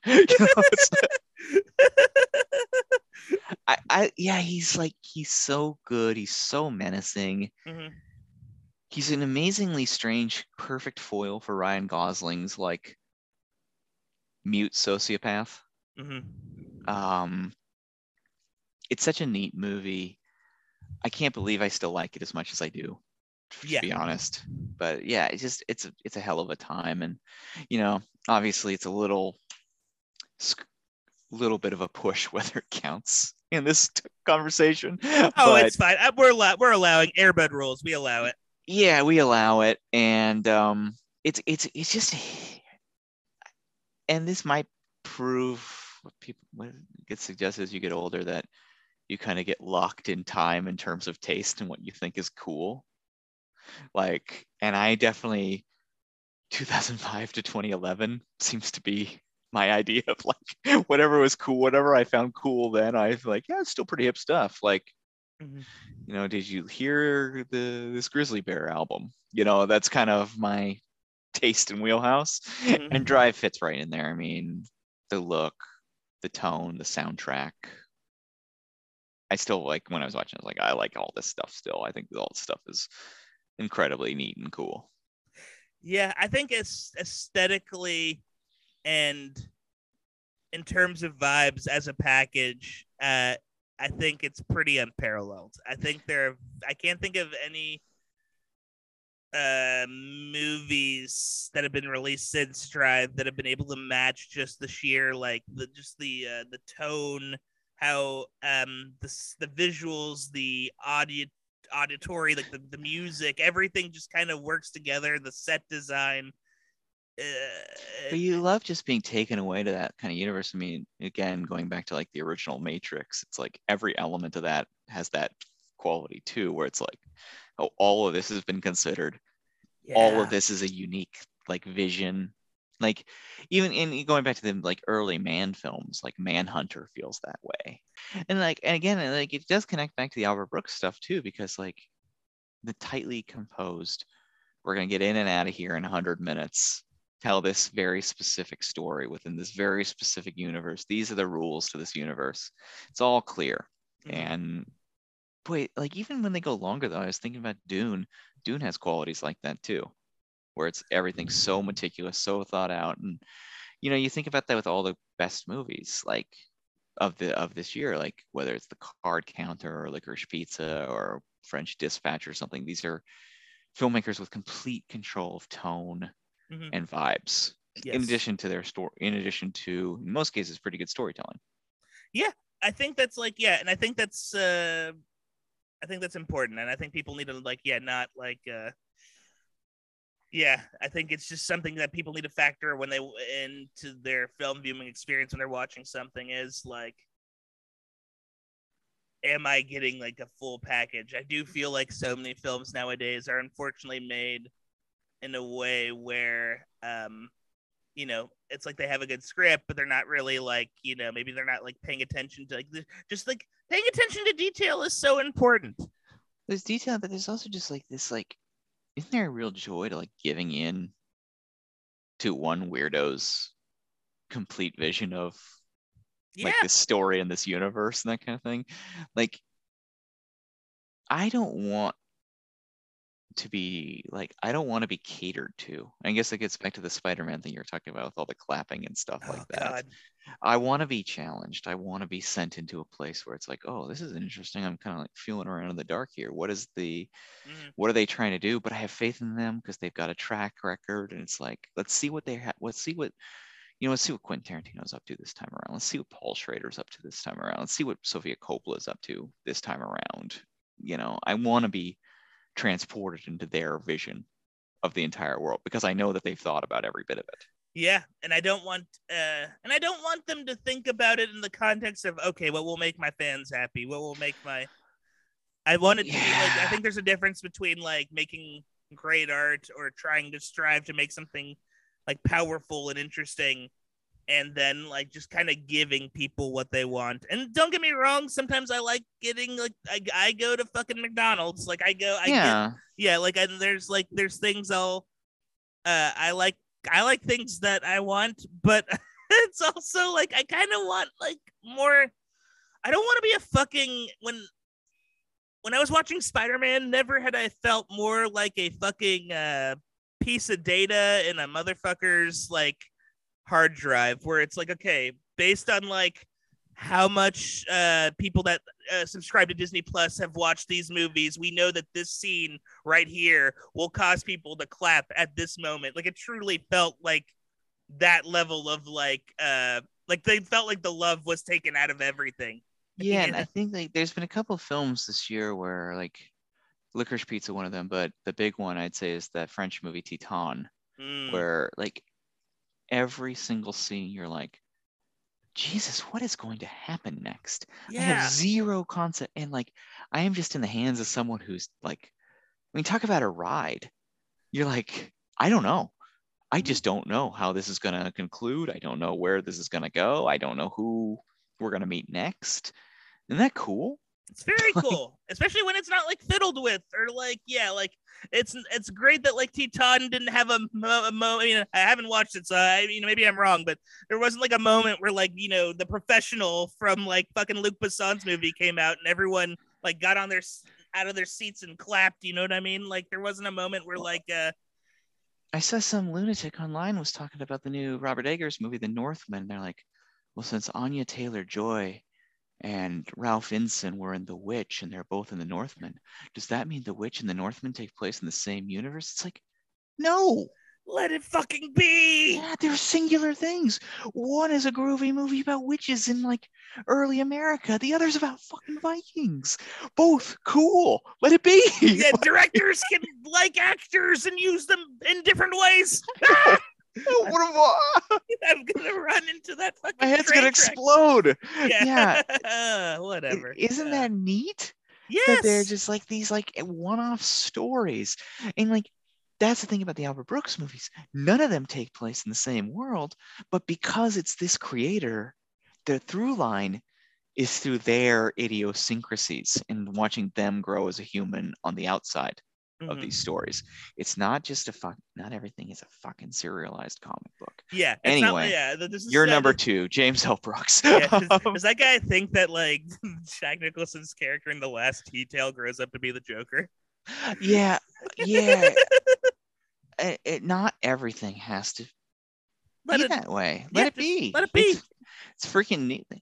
It's freaking neat when a story ends. Like, I don't need to see where Michael Clayton went after that taxi cab. No, I don't need to. Yeah, Clayton 2 Clayton doesn't have to happen. We're good. Clayton, more Clayton. Clayton-y. The Claytoning. Like it's gonna be another one. Sequel. Can you believe the same shit's happening to me a second time? Yeah, different firm. What the hell? Different firm, different corporate intrigue, different car bomb. More bombs.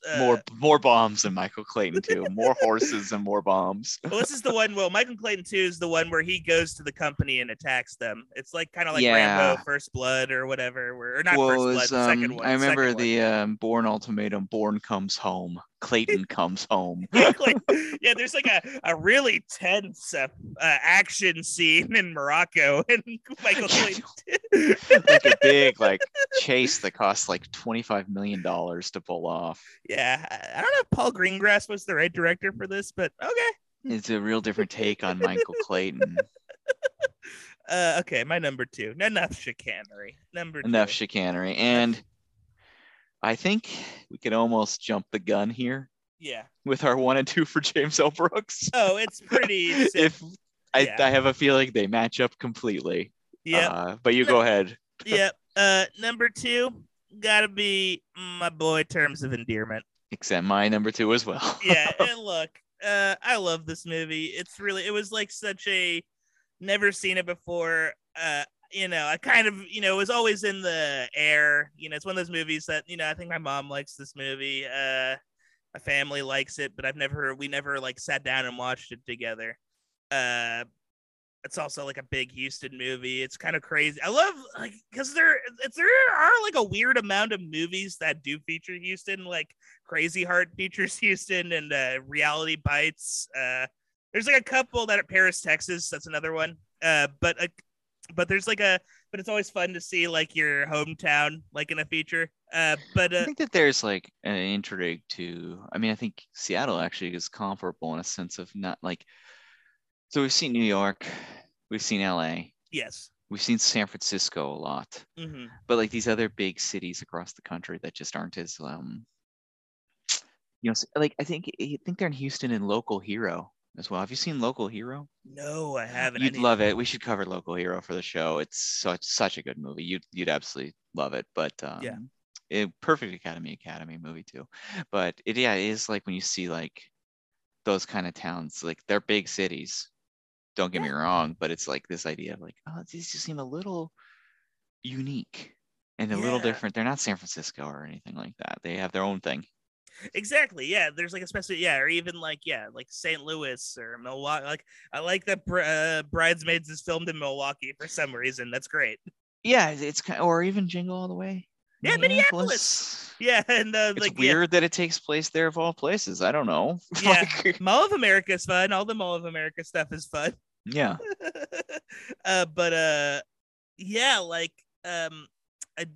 I think what kind of pushes this movie over the top for me too is that you got the Larry McMurtry script, and so he like really understands this world really well, and James L. Brooks kind of translated it perfectly and captured what makes Larry McMurtry great as an author. These like really interesting, flawed but not irredeemable characters that go through multiple changes in their lives. Deborah Winger gives like it's such a unique, brassy, brazen performance. There's not a lot of performers that kind of. I feel like a lot of people probably try to capture like the fire that Winger has in her role, and like she doesn't fight for tears in the third act. No, like that's like she's defiant, which is man, and then accepting, but defiant yep. then accepting, and it's you don't see that.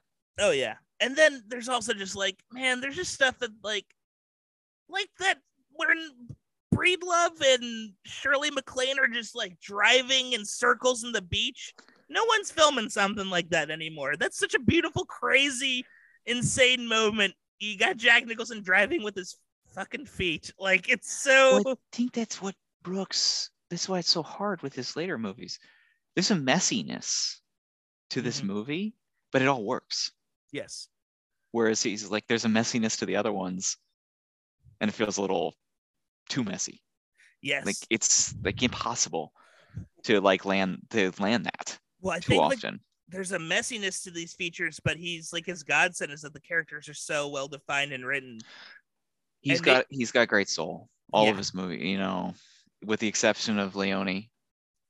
Yeah. Everyone, he rarely believes in like the multiple sides of people, the dark side and the light side, and the good choices they make, the bad choices they make, and kind of how beautiful it all is in the kind of he really likes the in-between moments, if that makes sense. Like not like, but I think the reason why, and the other ones don't have it, this has this ending. The other ones don't have this like it's like meandering, hanging out, getting to know all these people, but then like this is kind of a movie thing. Is big thing comes into play. Like a big monumental movie type plot kind of thing. And but I mean the way he balances those last scenes, the goodbye scenes, it's just one thing after another, and then inserting Nicholson to return to that hotel. Yeah. It's like just when you need when she needs him the most, and we as an audience need him the most to come back in and like show his heart and sensitivity. Yeah, and then it's a lovely movie. Oh, and it's also and even like Jeff Daniels' character, like the proto Flap, this guy who in any other movie they show like in any other movie his character would be kind of gone halfway through the film after you find out he's been cheating, and he's a pure villain. Yeah, he'd be a pure villain in any other movie. But the fact that he does like stick around and he kind of tries to maybe he knows he can't really patch things up, but in spite of that he's like holding back tears at the funeral, at the wake, at the end of it, and he knows like, oh, he's so full of regret and like remorse for like at the end of it that it's you can't help but sympathize with him. Which you shouldn't sympathize with him. No, but you can't. It's just a great. Well, and he also knows that he's gonna lose his kids too. It's and he knows he's weak. Yeah, that's why he works as a character. Is he knows his foibles and he knows he's weak and he knows he's not enough. Yeah, and it's truly, so good, and it's truly tragic. Yeah, that is. Yeah, man, what a good. And movie. Nicholson taken over as like a surrogate dad for his son, and it's just. It just goes to show that, and I think we've learned it on this James L. Brooks portion, sticking the landing on like, so it's like everyone talks about these like high concept movies, like even The Matrix or a Spider-Man movie. It's like how hard it must be to like come up with these big set piece and plot points and everything like that. These nuanced human stories are so fucking difficult to pull off without being overly sentimental or mean-spirited in their humor, or we've seen it all over the course of this podcast on kind of the ups and downs on like how to pull it off. So you see a movie like this, you're like, wow, that's special and needs to be celebrated because it's hard to do. And I think we could say the same thing for, I mean, you can take a guess what our number one is. Yeah. But we'll get there in a moment. But yeah, I'm just a wonderful movie, right? Yeah, great film. I'm gonna watch it again sometime next year. It's a great yeah, and it kind of earned all the accolades it received. It's a great adult movie. Yeah. Yeah. And not adult in the porno kind of way. You Yeah. get your head in the gutter.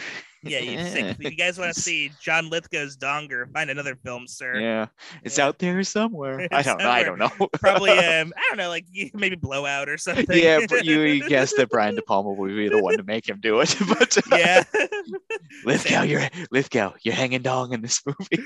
Santa Claus the movie. He has an epic nude scene in that, right? Yeah. So this is gonna be interesting though. What do you have for what do you got for number 2 for Albert Brooks? Ooh, this was a tough one, but I gotta go with my gut. I gotta go number 2. And this is, I think, this might be his funniest movie. It's I don't know if it's his best. It's close. It could be his best movie, but I definitely think it's his funniest movie. Number 2 is Modern Romance.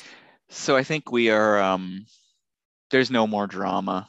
Oh no! For the rest of this countdown, I believe we are in the exact same spots the rest of the way through. That's totally reasonable. My number 2 is also Modern Romance. I agree completely. It might not be his best. It's his funniest movie, though. Oh, by far, yeah. It's so funny. It's so good. Maybe the greatest cringe comedy, movie ever made. Definitely, like. You want to make a movie about a ludicrous maniac, this is the movie you need to take pointers from. It takes everything to its logical endpoint, which is madness. Yeah, and horror, possibly a murder. Like, I love my records. I got great records. Yeah, Quaaludes have never looked so depressing, ever. He made Quaaludes look so...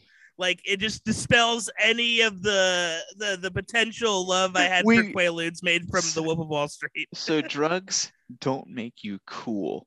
If you are cool, perhaps it will make you cooler. Yeah. But if you are not a cool guy, this is why I've never done psychedelics, Patrick, because I don't feel I'm a cool guy. Yeah. Oh, yeah, totally. That's why I don't do, like, I've never, done coke at a party or something. It's like I am a guaranteed bad trip. Oh, guaranteed. Nightmare. I'm a nightmare. Yeah, exactly. Yeah, there's way too much neuroses in the mix. Oh yeah, already at the surface level. Like, weed is too, but I get unbearable with that. That's enough to make me bad. And just like scary, or not scary, but like, just like like paranoid. Maybe that's a lesson, because we are so attracted to the Brooks boys because we are Brooks boys ourselves. Yeah, we have Brooks brain. We both suffer from Brooks brain. Yeah, you're right. Everything that was hilarious and insane about the lewd scene in Wolf of Wall Street is made mundane and lame. So lame. Yeah. Oh God, I would kill for there to be a scene in Wolf of Wall Street where it's just like them wondering if they should go back to work or not. Yeah, Leonardo DiCaprio just like laboriously trying to get a record to start. He loves his like Jackson Browne album or something. Yeah. Yeah, huge fan of John Cougar Mellencamp. Yeah, it's like his taste is very, very down the line, mid-period Eagles, stuff like that. Yeah, Tequila Sunrise. Yeah. Yes. Well, this is the man who died in a car accident trying to reach for a Barbra Streisand CD. So that is true. Oh my God, it's so funny. Yep. Every scene is funny. Mm-hmm. Every scene, it's just insane. It's whether it's the Bob Einstein sporting goods store scene. My favorite scene is the date with Ellen. Oh, it's very good. I love that. See, I love when Albert Brooks is at that party and he meets Meadowlark Lemon and is immediately like, oh no, this guy's cooler than me. I might be in trouble. The scene with James L. Brooks trying to re-edit his movie and being just as neurotic as everybody else. Oh God, yes. The great Bruno Kirby being patient. Oh, I love Bruno Kirby in this movie. What a great. Yeah, he is so patient and like he never like freaks out. Like, see, that's the thing. A weaker movie, Bruno Kirby would freak out. Albert Brooks gets it. He's like, people don't respond like that in real life when people are lunatics. Yeah, they just try and like grin and bear it for in most Yeah, cases. honestly, that's how I can't tell you how many times I've driven Lyft and the guy behind me is like just a fucking sociopath, psychopath. Like, this dude could, and I'm just like, yeah, that sounds great, man. Mm-hmm. Oh, cool, or 30 more minutes. Worst case scenario, it's the sound guys in the sound edit scene. Which is. That's actually one of the funniest scenes of the movie. That movie's where great. They're running around trying to get the right foot. I love that they're making this insane, like, probably shot in Italy. It was like a Roger Corman movie. Yeah, with George Kennedy. George Kennedy. So good as the weird star of this veiled version of himself. Yeah. It's so funny. I mean, it's one of the funniest movies. We said it before. Yeah. Stanley Kubrick. It's like one of his favorite movies. He thought it was one of the funniest movies around. Oh, it's so funny. I think it's the funniest Albert Brooks movie. I do think and it might be one of my favorite movies here. So I heard a follow-up on the Christopher Nolan MacGruber connection. Oh, interesting. I read further that I guess they invited him because he's notoriously a gigantic MacGruber fan. Oh. And he thinks it's one of the funniest things around.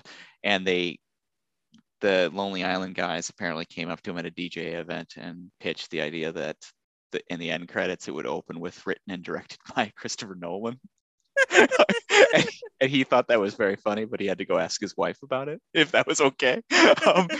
So they invited him to the table read, and he couldn't make it to the table read for the TV show, but he sent a letter to them that ended with, "The world is waiting and the world is watching. We are prepared for more MacGruber." Or something like that. What a fucking weird life Will Forte has lived. To get that for your insane, action film that I think they wrote and like directed in like a week or something crazy. It's like a stupid one-off idea for Saturday Night Live has become this insane. Like every review is basically for the TV show, and I've watched it and I give it my full thumbs up as well. I think you watched it too. I only watched the first episode, so I need to no spoilers, please. But it's good. It is very funny. But if you're not on board, it's probably not very funny to you. Like if you weren't already in the mix. If you're gonna make Gruber head, I did watch it with my sister, and she was kind of like, I don't know if this is for me, and I'm like, you know what, that's fine. It's laughing my ass off all of it. I mean, he's just so funny. Oh man. And the shit with Ryan Phillippe, he's like, turns out a brilliant straight man. He's great. Yeah. And like just also casting Billy Zane. Zane. Did you see the part where Kristen Wiig sings a song in the nightclub? Is that in the first episode? Yes. Yeah. That was the funniest part of the first episode. Oh, it rules. Also that Lawrence Fishburne. Lawrence Fishburne is cucking. And everyone is playing it completely straight. Like Lawrence Fishburne is in. Like he's some of the. Anyway, Kubrick loved modern romance too. Serious directors like comedy as well. They might not make it, but they like it. I heard Terrence Malick's a huge Zoolander fan. Yeah, Ingmar Bergman, huge fan of Space Jam. Yeah, loved Lola Rabbit. Well, Ingmar Bergman was a big fan of Charles Bronson, not comedy, but a strange thing nonetheless. Oh, definitely. Yeah, that is like not very Charles. God, I would if I could go back in time. All of your movies are about sickness and death. That was apparently why he turned Bergman down. He's like, wait, he could have worked with Bergman? Yeah, Bergman wanted him in, so he's like, all of his movies are about sickness and death. Was he like Elliot Gould's character in The Touch or something? I don't know. Like, but apparently Bergman saw Elliot Gould's college campus comedy, revolutionary comedy, Getting Straight. And that was what he liked Elliot Gould in. Getting Straight's cool. It's a good movie.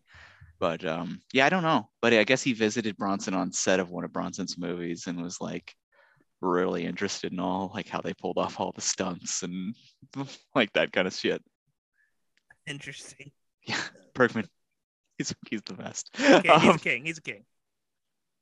Yeah, controversy on the Academy.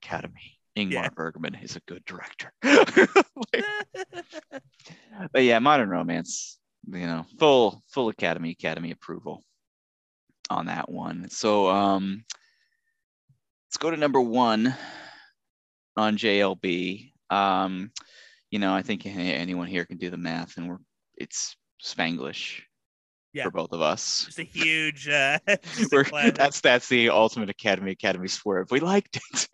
Nah, number 1's the Simpsons movie. Yeah. Oh, Bart. Oh, Bart. Love you, Bart. You can't get away from that. No, I think the bigger question is your number 1 overall if you had to rank them all together.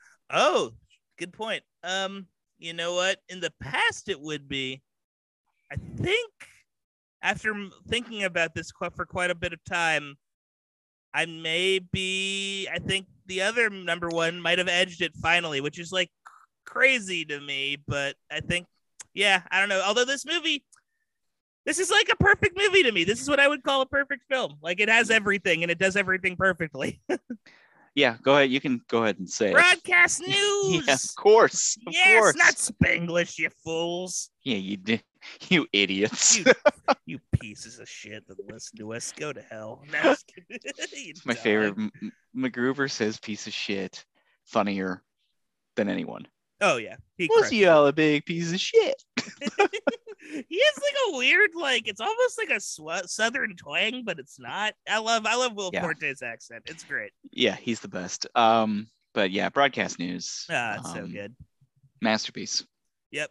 Just three incredible performances, with 3 storylines and like plots that kind of like get each hit a satisfying conclusion, which is this is like James L. Brooks, having a bunch of plates spinning on sticks or whatever in his hands, and he manages to pull it off without dropping a single plate. It's nuts. This is why we have faith in him in all those other movies, is that he did it in this movie.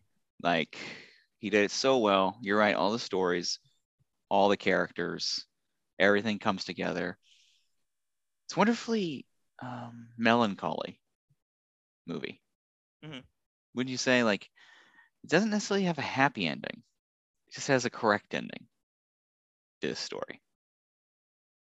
Yeah. I think that that's what makes it.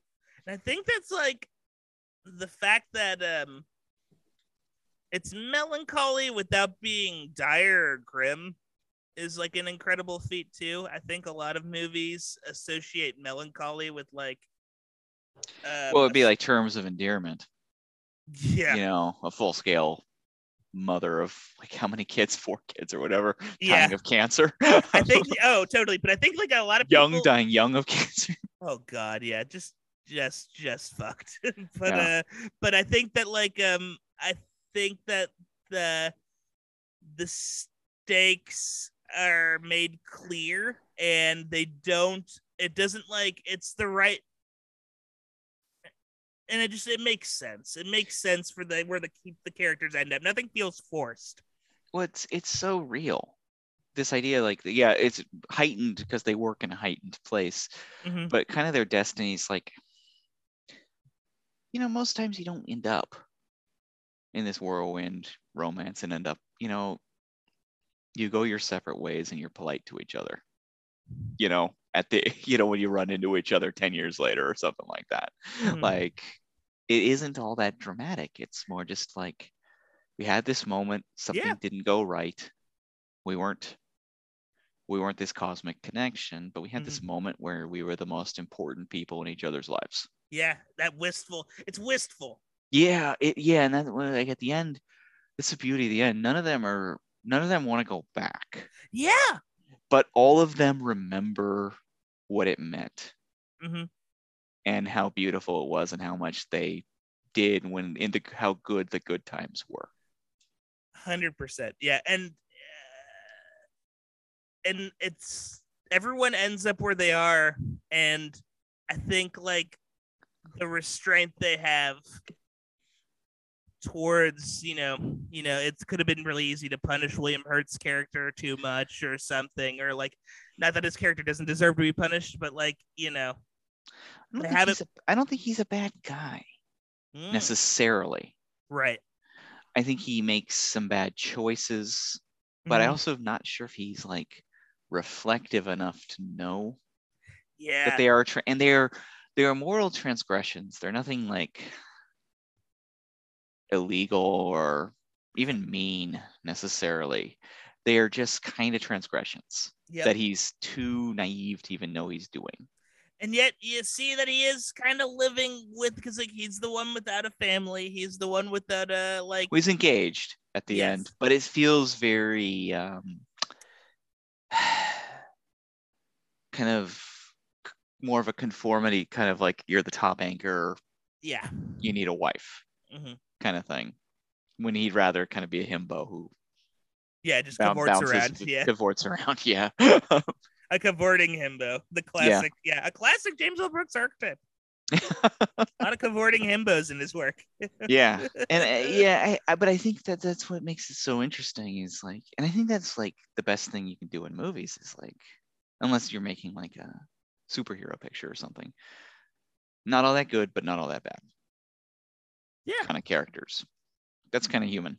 Yeah, because we're all in the great. Yeah, that's the thing, is that all these characters feel intensely human. I think it feels, even if it is a movie and even if it is heightened, it does. There's a reality to it that rings true. Yeah, like even like Albert Brooks, you think he'd be, because like I think he'd probably in a regular, less nuanced movie be rooting for him because he's the underdog. Yes, but he's kind of he's an asshole about it. Yeah, he is hugely so. And he's a whiner and he's a poor loser, and but that like levels him out. But then it'll be, you're like, he's a poor loser, but you know, he has a right to be kind of aggrieved in a way because William Hurt's getting it so easily, and Albert Brooks is doing the work and getting no credit, and he actually kind of stinks at it. You know, but it's a wonderful movie. I like ending this with us just going back and forth. Terrific. Great movie. Yeah, good stuff. Great movie. 10 out of 10. Watch it. Yeah. Yeah. 10 out of 10. It's a yearly watch, I'd say. Yeah. Kind of movie. I think it's going to be a yearly watch for me too, because it's just, it's one of those movies that's it's very satisfying. It's also just very satisfying to watch.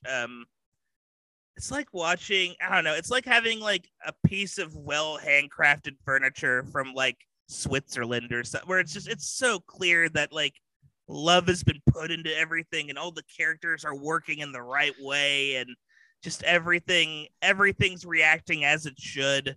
I appreciate the craftsmanship behind this film. Yeah, it's just kind of how a movie that isn't a high concept movie should work. Yeah, honestly, 100%. Yeah, anything that's not like, it's something that's not like a Devil's Advocate or Spider-Man or whatever. Yeah. Yeah, I mean, and I think our next movie has a much higher concept, but again, it's a home run. We can go to our number one on the Albert side of things, and I think, you know, I'll say this one. It's clearly it's Defending Your Life. Oh yeah, it's Defending Your Life. Yeah, it'd be fun to joke and say, nah, it's like the episode of Curb Your Enthusiasm Albert Brooks cameoed on, or it's Concussion. Yeah, it's Concussion. It's Tell the truth. This is 40. But no, it's clearly, I mean, it's Defending Your Life. Yeah, I mean, this is one of the great movies. I mean, just bottom line. One of the great movies.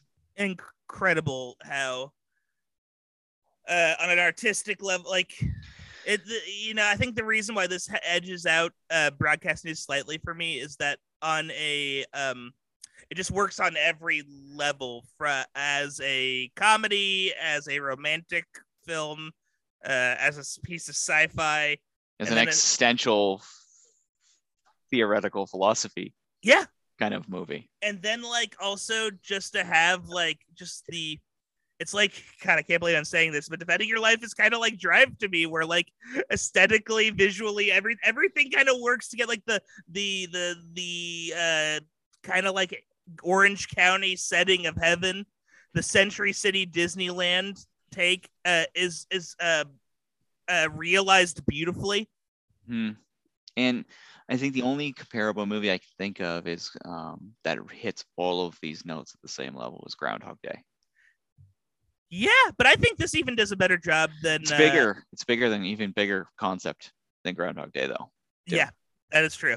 Yeah, because Groundhog Day is incredible. I love Groundhog Day, Yeah. but like, I think what this movie does is so crazy. Just like he legit makes a world, and the logic of the world is put out very clearly in a way that makes a lot of sense. You never the exposition never feels like exposition, which is a feat in itself. Because I was watching Foundation last night with my family, and it's not bad. I like Foundation, but there are so many times in this movie where like they're just like, this is the psychohistory, and it just feels so clunky and like, they're just writing this in here so people can like, understand. Such a big part is Rip Torn does most of the exposition work in this movie, and his attitude is like, "What? You didn't know that?"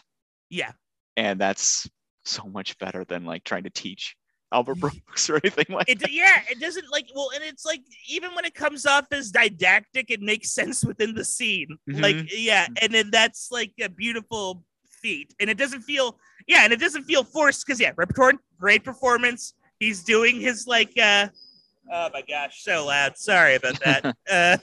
Fifth train to Dro. This podcast is gonna sound very interesting. but like, yeah, like Albert Brooks's reactions to his like, what do you mean you don't know what this is, jackass sort of mentality. It's great. Well, like, what do you eat? Oh, you wouldn't like it. Oh, that kind of attitude. Yeah. Well, that's the thing. He's not like, what do you mean jackass in this? This is like the tenderest Rip Torn has probably ever been in a movie. Well, I mean, that's like that final scene where he gives Albert Brooks the advice of like, you know what to do, just do it now, on how to live your life. And then like the pride Rip Torn has when he's watching Albert Brooks try and get off that tram at the end, and how much you want him to get off that tram and get to Meryl Streep. And how good the music is, and like the way he shoots it, and like and how triumphant and how earned it feels when he does get to her. Yeah. It's so satisfying. Yeah, it's a gorgeous, it's just a great, and Meryl Streep really adds a level. And you know what? Albert Brooks did a great job of making Meryl Streep's character feel multi-dimensional. Mm-hmm. And like, but also she's the only actress for the part. Period. 100%. Yeah. Well, she's the only one that feels like, she's the only one that feels like the Kwisatz Haderach or whatever. Like, she's like, she in real life is like this super actor with like a million different, who is destined to be the greatest actor of all time, and who everyone feels like if Albert Brooks's vision of the afterlife is correct, she is going to move to the next level. She's accomplished. Oh yeah, she's next. She's going to like, she's gonna go to another orb somewhere. Yeah. It's I mean, we've talked about Defending Your Life many times over the course of the show over the last couple years, but it is that good. And if you haven't checked it out, I think it's going to make your day. And I think kind of these grim times we're feeling right now, you could do worse for yourself to make yourself feel better than watch. You should watch Defending Your. Don't do lewds. Watch Defending Your Life. Yeah, don't do lewds and watch Thursday's Game in the dark. Yeah, watch Defending Your Life. Do a watch party with your friends if you can't see them, or your family if you can't see them, and watch Defending Your Life. Yeah, grab a cup of eggnog. Yeah. Man. Yeah, this has been, what a great journey we've been on. So much fun. I mean, it's like you wish that these guys had, double this amount of movies. Mm-hmm. Who knows if we would have done it if they had each done 20 movies, but Yeah. But this is so rewarding. Even like the movies we felt maybe a little more negative about were still fun. I think and worth it. Yeah, even like stuff like I'll Do Any, like I've gotten to see the bootleg musical cut of I'll Do Anything. That's an ear, you can't make experiences like that up. That's like what a such a fun cool adventure that was, figuring that out. I had to I had to go to this weird like movie rental place and I had to search online. Like it was so much fun. What a cool experience. So yeah, super fun. I mean, everything from that to Thursday's Game on YouTube to, revisiting things like Drive and the Simpsons movie after many years, to, discovering the riches of the full Albert Brooks catalog. Mm-hmm. Yeah, super fun. So next week, though, folks, we reveal all. The Academy is taking off the robes. Like John Lithgow, we're hanging out naked now. Yeah, we're hanging out naked in front of Santa Claus. And we will reveal and present, at long last, the next bracket challenge. Yes, we'll be returning to the show in 2022. Normality. And I think it's going to be a good one. We'll tease it out a little here, but very different. Yeah. I haven't seen all of these movies, but I have a feeling our actor has not played a sad East Coast divorced dad who we're supposed to sympathize with, despite their being terrible to women and their children. I don't think that this man has ever done that. It's a man who we're doing. So it's going to be a lot of different kinds of movies that we have not covered before. Mm-hmm. And I'm excited to watch some of these movies, as much as I do love our continuous 70s oeuvre of, Gonna be moving a little forward in time. Give me a little more author anytime. But yes, we're gonna be moving a little bit more modern with our actor this time around. But not too modern. And a little more, let's call it, genre oriented. With our actor here. So send us an email, check us out on Twitter, send us your guesses. Who do you think it's going to be? Yeah. Do you think it's going to be Gene Wilder? Elliot Gould. Yeah. I wish. Yeah. Any day of the week we could do an Elliot Gould, but Michael Richards. Michael Richards. No, yeah. Michael Richards. And yes, the Laugh Factory bootleg video is in the bracket. Unfortunately, we had to. It's dark. It's one of his darker. It's like Panic in Needle Park. It's not a pleasant watch. Yeah. Our guest did not like that movie. They were not only offended by the video, but they were offended by us asking them to watch the video. Like, couldn't we have just watched the contest episode of Seinfeld again? Yeah, please. Yeah. Isn't he in So I Married an Axe Murderer? He's very funny in So I Married an Axe Murderer. His one scene is very funny, but I'm a big fan of that movie. Hey, that's my nostalgia movie. We should do a nostalgia pick 'em sometime. Oh my god, that'd be a lot of fun. Yeah, after I inflicted Jingle All the Way upon you. Turtle Man. I'm not Turbo Man. Ta Turtle Man. So yeah. So that's it for Brooks. It was a super fun ride. Next week, again, we reveal all, and I think there's only one thing I want to say to our listeners, and you're my number one customer. Hey, and Ta-ta Turtle Man. Ta-ta Turtle Man, and I mean, how do you know? How do you know? Because Spanglish. Spanglish.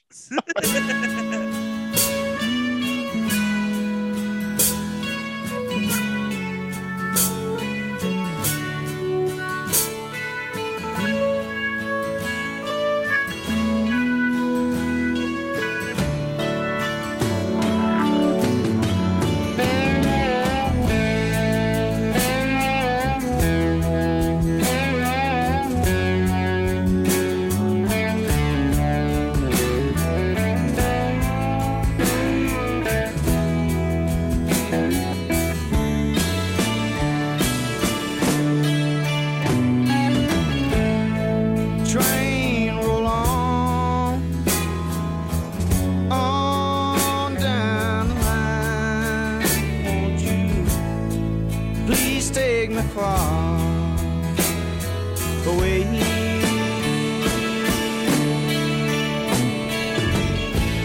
Now feel the wind blow outside my door.